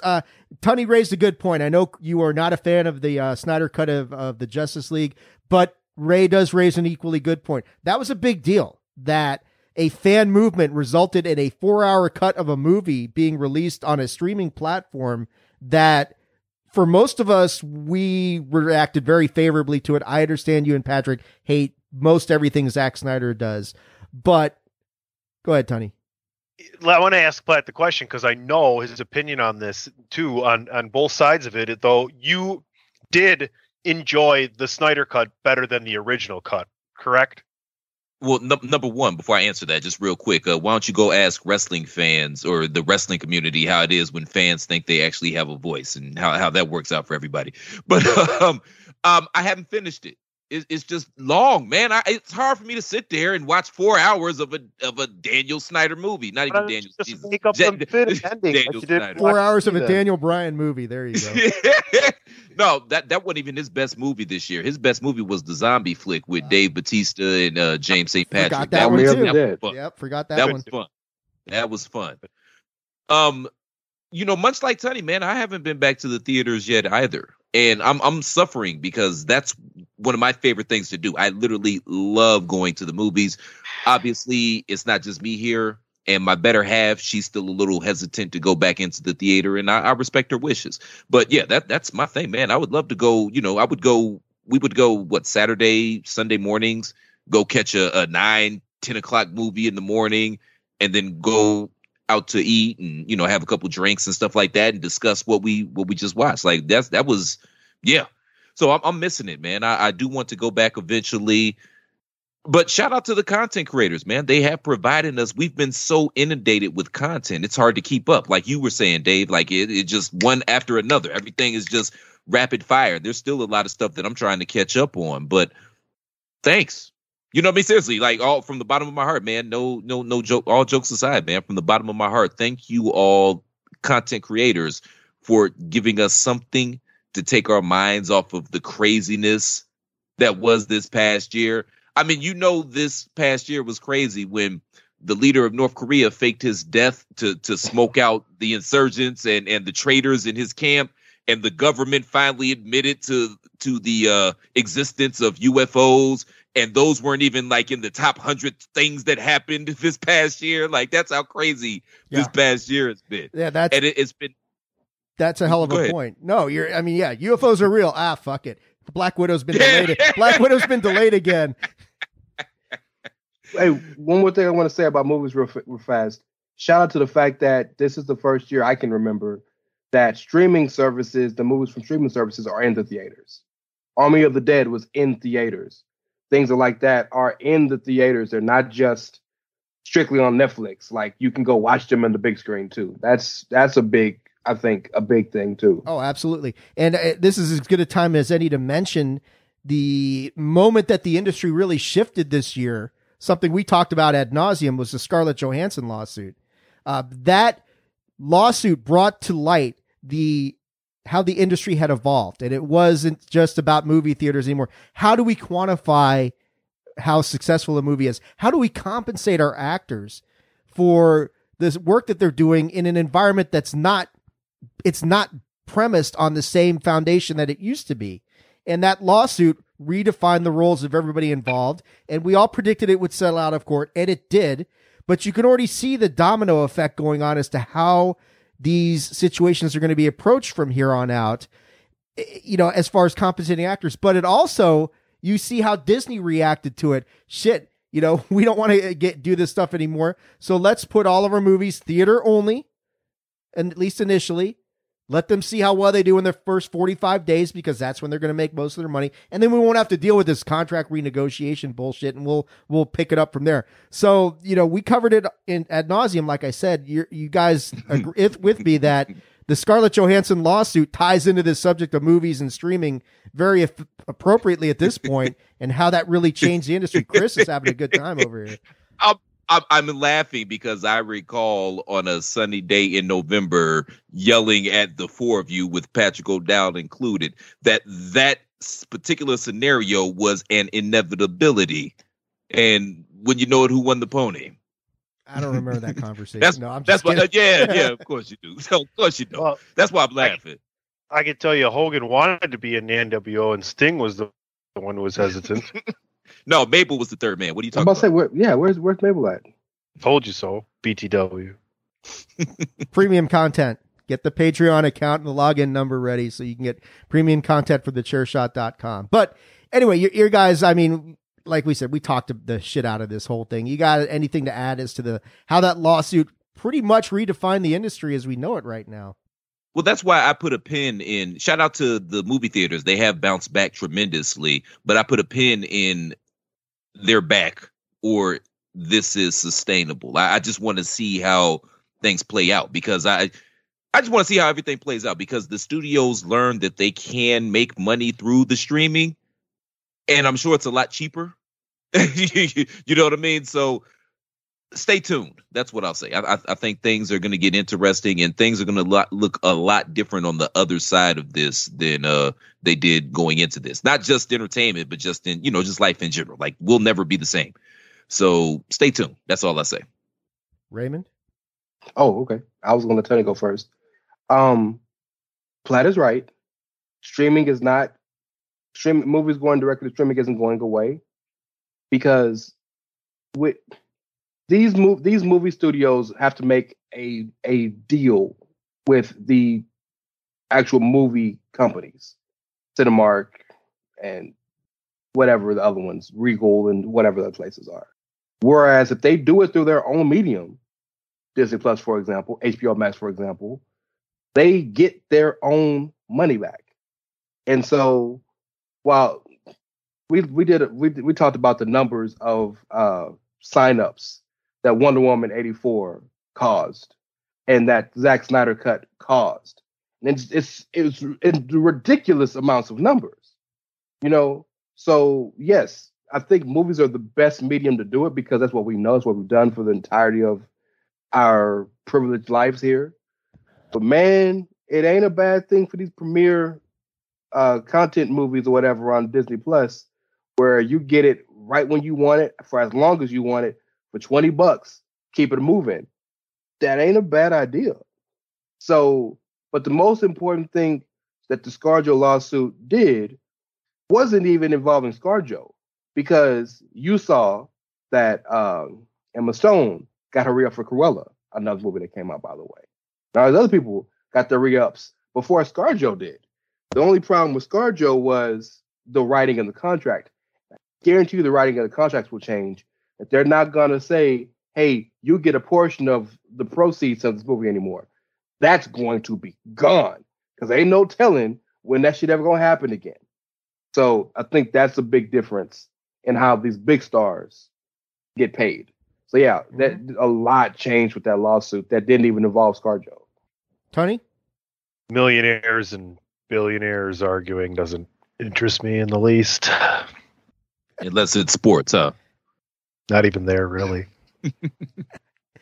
All right. Well, that's all fair enough. So yeah, the movie industry's bounced back, and it's an evolving, moving target in a lot of areas.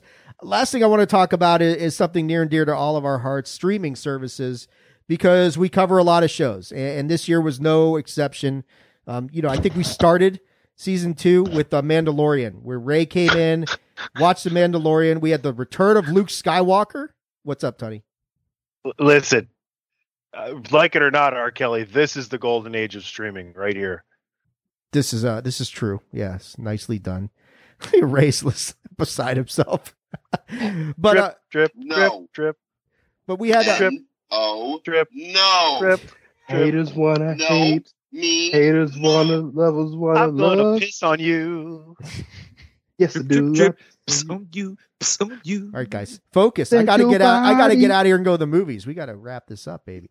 So look, I know I'm the host. I'm the one fucking it all up. But no, I mean, we had Mandalorian season 2, which ended with one of the greatest episodes, or one of the greatest content, arguably in the history of Star Wars. I think we all said that when it came out, that the way that the Mandalorian season 2 ended was like, I mean, redemptive and almost away from a lot of the stuff with Star Wars. But we covered a lot. I mean, I don't think we can have this conversation without talking the MCU shows. And going into it, we didn't know, okay, are these really part of the MCU or are they just kind of sort of there? And we got the answer right off the bat with WandaVision that, oh, these are most definitely part of the MCU. You got WandaVision. We saw how that went down. And the Mephisto theories running rampant the entire time that was going on, never came to fruition. Then we had Falcon and Winter Soldier, which was a very different kind of series, but it passed the mantle of Captain America on to Sam. And then we had Loki that really introduced one of the bigger characters in the Marvel universe, Kang, wrapped it around the whole concept of the TVA, Time Variant Authority, and created the multiverse along the way. So those three shows, and what if you already kind of talked about that, which isn't necessarily canon, but might not be as well. We got Hawkeye coming up as Ray, yes, there you go. You held the one end, Ray. You've got your archery tactic down. We've got all that stuff happening. The MCU shows were massive this year, redefined everything and gave Marvel so much flexibility to tell the story they want to tell. And each one of those series was so different from each other and very important. I think I want to start there, and I want to go to Chris first and see. I know you watched some of these shows. I don't know if you watched all of them, but the MCU kicking off Phase 4, which was an audible because of the pandemic, and kicking off Phase 4 with streaming as opposed to the big screen. What were your thoughts on those shows and how that kind of really reset the table? So, yeah, I watched all those shows, and Dave, you literally stole my thunder with that last sentence, because that's what I was going to say, that these shows set the table for what's next to come in the MCU. But on top of that, they also had the audacity to be really entertaining and compelling content and really good shows. Like, I enjoyed all of them. They were all vastly different in tone and tenor, but it all works. You know, it's almost like a pot of gumbo. Like, you know what I mean? You put a little bit here, put a little bit there, and then you put it all together, stir it up, and you get Phase 4 or whatever the fuck we're on now. That last episode of Loki, I still go back and watch that from time to time because Jonathan Majors cooked, absolutely cooked, and he's my favorite young actor. Like I've bought up all the Jonathan Majors stock, all of it. Like I think I think the mantle has been passed from the Denzels and the Don Cheadles. I think he's the one. He's the next in line. Michael B. Jordan's there as well, and there's a couple other guys out there that are great. But yeah, I'm all in on everything Jonathan Majors. But yeah, these were just table setters for where we're going. And shout out to Marvel, because I mean, for a moment, the MCU was really the only game that we had in town as everybody was trying to figure out what the hell are we going to do next. You know what I mean? With all things considered and everything that we went through this past year. So yeah, shout out to the MCU, and it's going to be interesting to see where we go from here. Tony, your thoughts on these MCU shows, which I know you watched all of them as well. It's just, streaming's phenomenal overall. You know, when you cut it down into the three streamings we had from the MCU there on Disney Plus, you can't not bring this up and not account for the absolute hallmark moment of Disney Plus streaming here with Marvel. I mean, to get the YMCA shield training in the backyard with the basketball hoop pads wrapped around the trees. I mean, fantasy camp, anyone?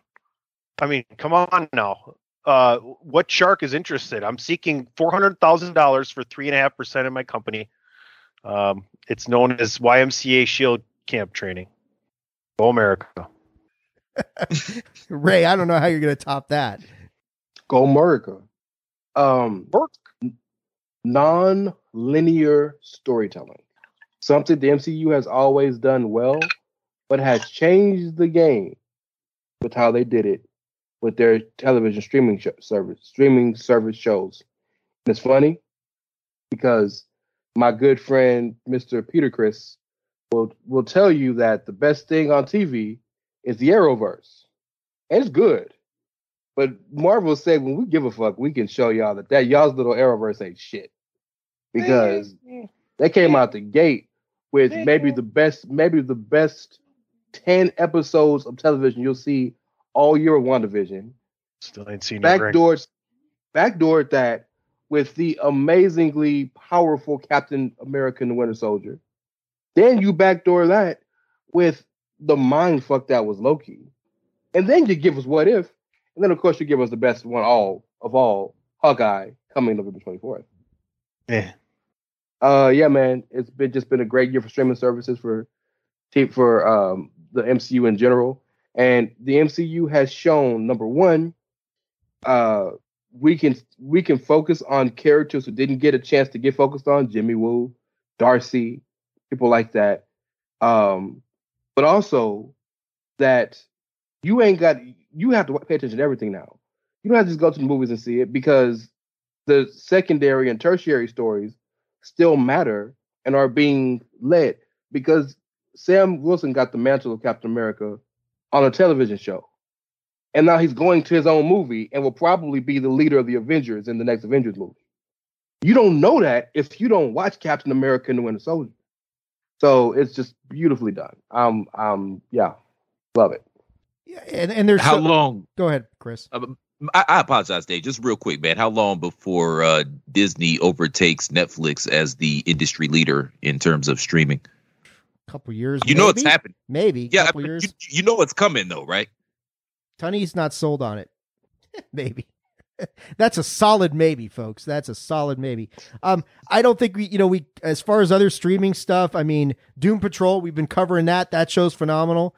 Ray, I know you've been watching Titans, which I know you've been really into as well, right? So disappointed that my compatriots weren't into it.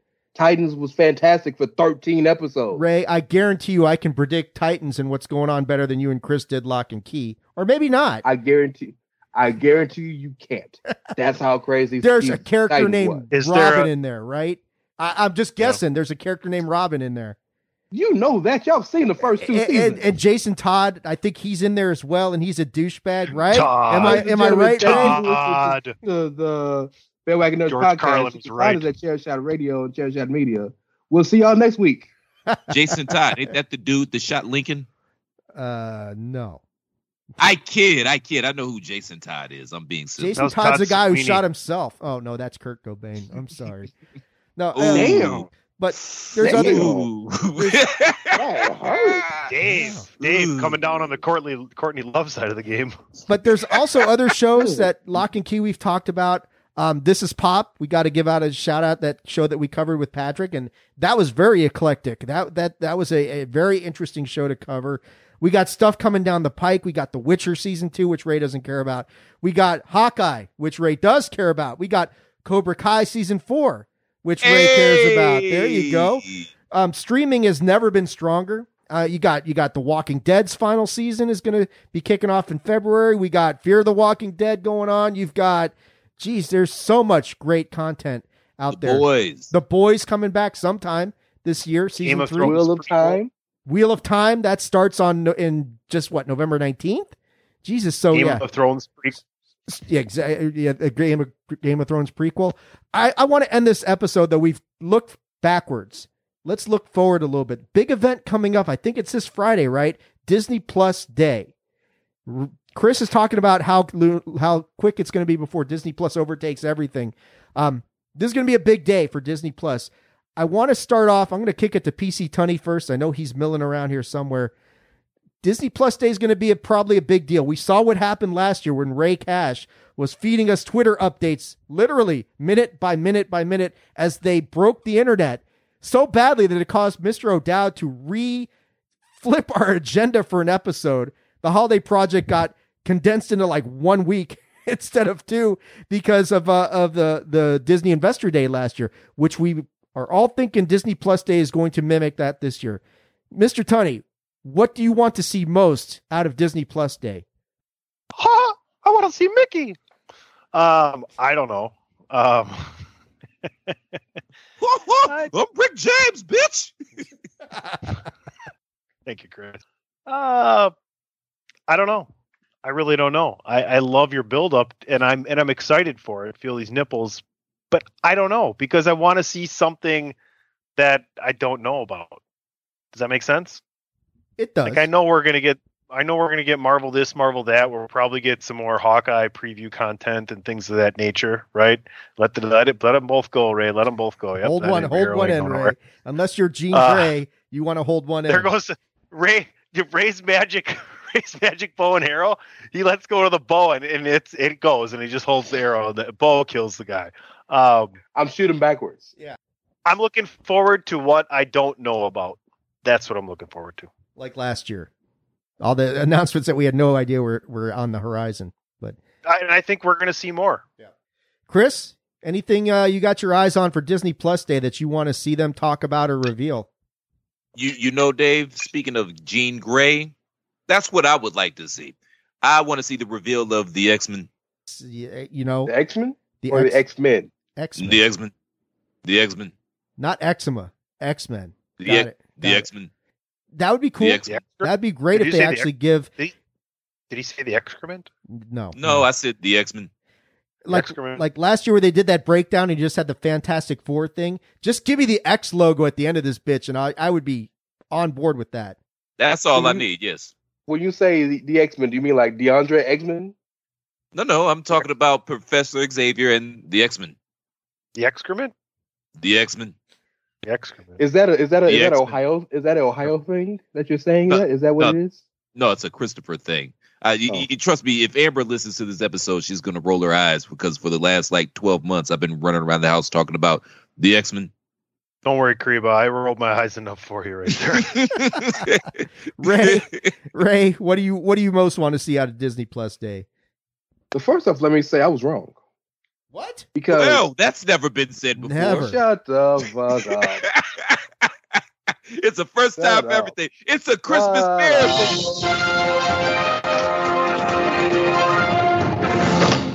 Let's go live to Christopher Platt in the field. Go ahead, Chris. This is breaking news. You know, it always takes a second. Yeah, Tony. So, I'm here live. And believe it or not, hell has frozen over, ladies and gentlemen. The one, the only, the illustrious, the Reverend Ray Cash has admitted fault. Back to you, Tony. I don't know why I keep coming back. Ray, what were you wrong about? This, not the fact that he was, that's one thing that he was wrong, but I just want to know what. So I didn't think Disney Plus Day was going to be similar to a Disney Investor Day because I know they had mentioned that the hook for Disney Plus Day was the streaming premiere of Shang-Chi and the Legend of the Ten Rings. Disney Jungle Cruise will be available. The Home Sweet Home Alone movie, the remake of the Home Alone series, and so on and so forth. So many new shows that were coming. I thought it was just like a season premiere day. But I'm on Disney Media, and they're saying that this is the first inaugural one that is going to Disney, Pixar, Star Wars, Marvel, and National Geographic, along with The Simpsons, set to debut an array of new content and highlight exclusive programming coming to the service. So I was wrong. I thought it was just a season premiere day, but it is apparently the revamped Disney Investor Day because D23 is cool for them, but Disney Investor Day is for all of us. With that being said, yes, it'd be cool to see what the future of Marvel is going to be. I want to continue to see more about what Pixar is doing, what new Disney stuff is in the pike. I'd love to see maybe not dates, maybe not even trailers, but some casting information for some of these people. Did you go ahead and give John Krasinski and Emily Blunt Fantastic Four? Because he's been wanting that for 10 years. Did you go ahead and give it to him? Mm-hmm. Stuff like that. And holler at me about what we're doing for Mandalorian 3 and give me a date for Ahsoka.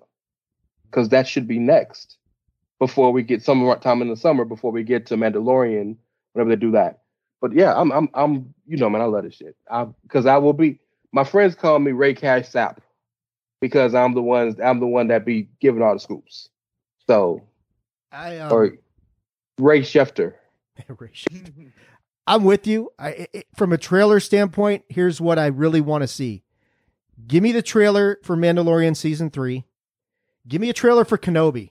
That's the one that I really want to see. Is Kenobi coming before Ahsoka? I thought Ahsoka was first. I don't know. I think Kenobi might I'm here for that too. But both of those going to be fire. And if you give me an Ahsoka trailer with Hayden Christensen showing up as a Force ghost, I'm all in. That'd be awesome. From the Marvel standpoint side of things, I don't really think I need any more trailers. Well, wait, we're going to get, I guarantee, you know what we're going to get, Ray? The next trailer for No Way Home.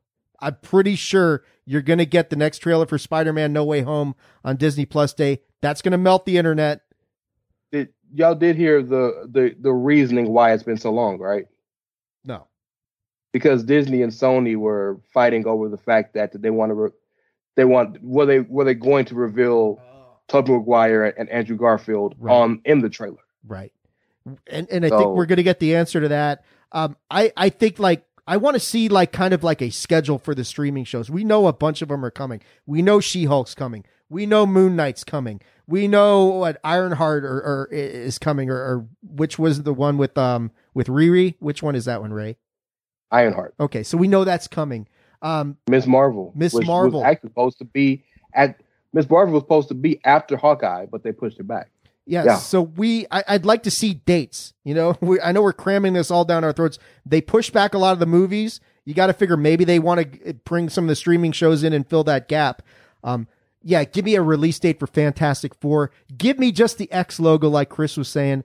I'll be happy. I think it's going to be a really big day for Disney Plus and Marvel and Star Wars especially. I think a lot of stuff about Star Wars is coming. And guys, that I think is going to bring us to an end of episode 104, season 2 finale.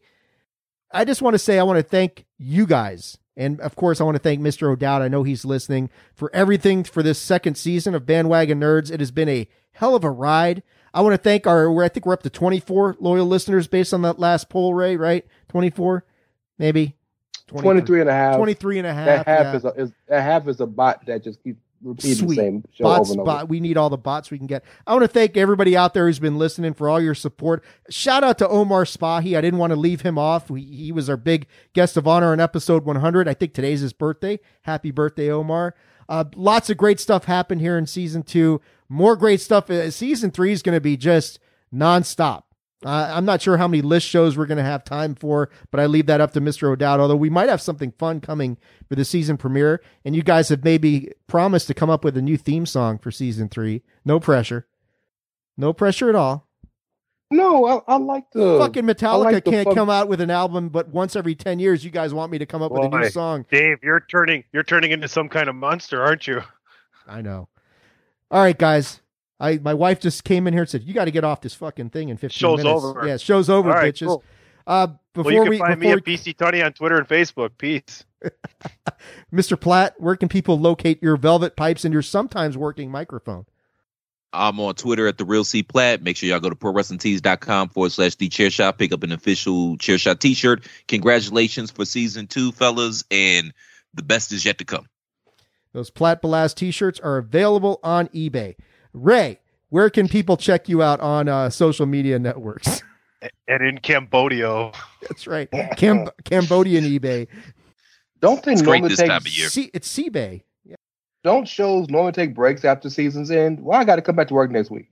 We're like wrestling. It's the same thing with WWE. Their season finale when they're coming back, right? The very next fucking They're week. Scripted. They're fake. We're real. That's right. I'm at It's Ray Cash. R-E-Y as in Mysterio. C-A-S-H as in cat, as in dollars. Cashed potatoes in gravy. And you can check me out on Twitter at AttitudeAg. That is at AttitudeAGG. And on Facebook.com/Attitude of Aggression. And of course, make sure you are checking out Bandwagon Nerds at our official Twitter page at Bandwagon Nerds. That is it for season 2, folks. Next week, who knows what we will find for the debut, the season debut. Next week, season 3 debut. You've been listening to Bandwagon Nerds. Of course, I got to mention what Chris said. Get out of the basement. Get some sun. Step into the rain. Play in the snow if you're lucky enough to be in like Anchorage or some shit like that. But you've been listening to Bandwagon Nerds, a part of the Chairshot Radio Network on thechairshot.com. You can't stand the rain. You can't stand the rain, no. When it starts to pour. When it starts to pour. Oh. Some say the sex makes the sex spectacular. I'm sorry. My bad. I'm going to shut up. I think we'll close on that one. Good one, guys. The show starts in 1...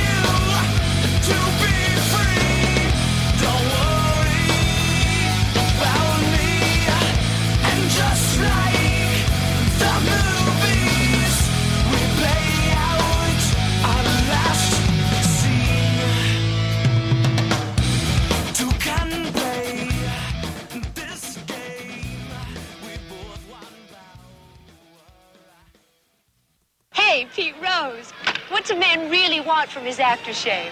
No fancy perfumes. Or fancy bottles. Or fancy prices. A man wants to smell like a man. He sure does, and Aqua Velva congratulates Pete Rose on his record-breaking hitting streak. We're prouder than ever that Pete Rose is an Aqua Velva man. You know, Pete, there really is something about an Aqua Velva man.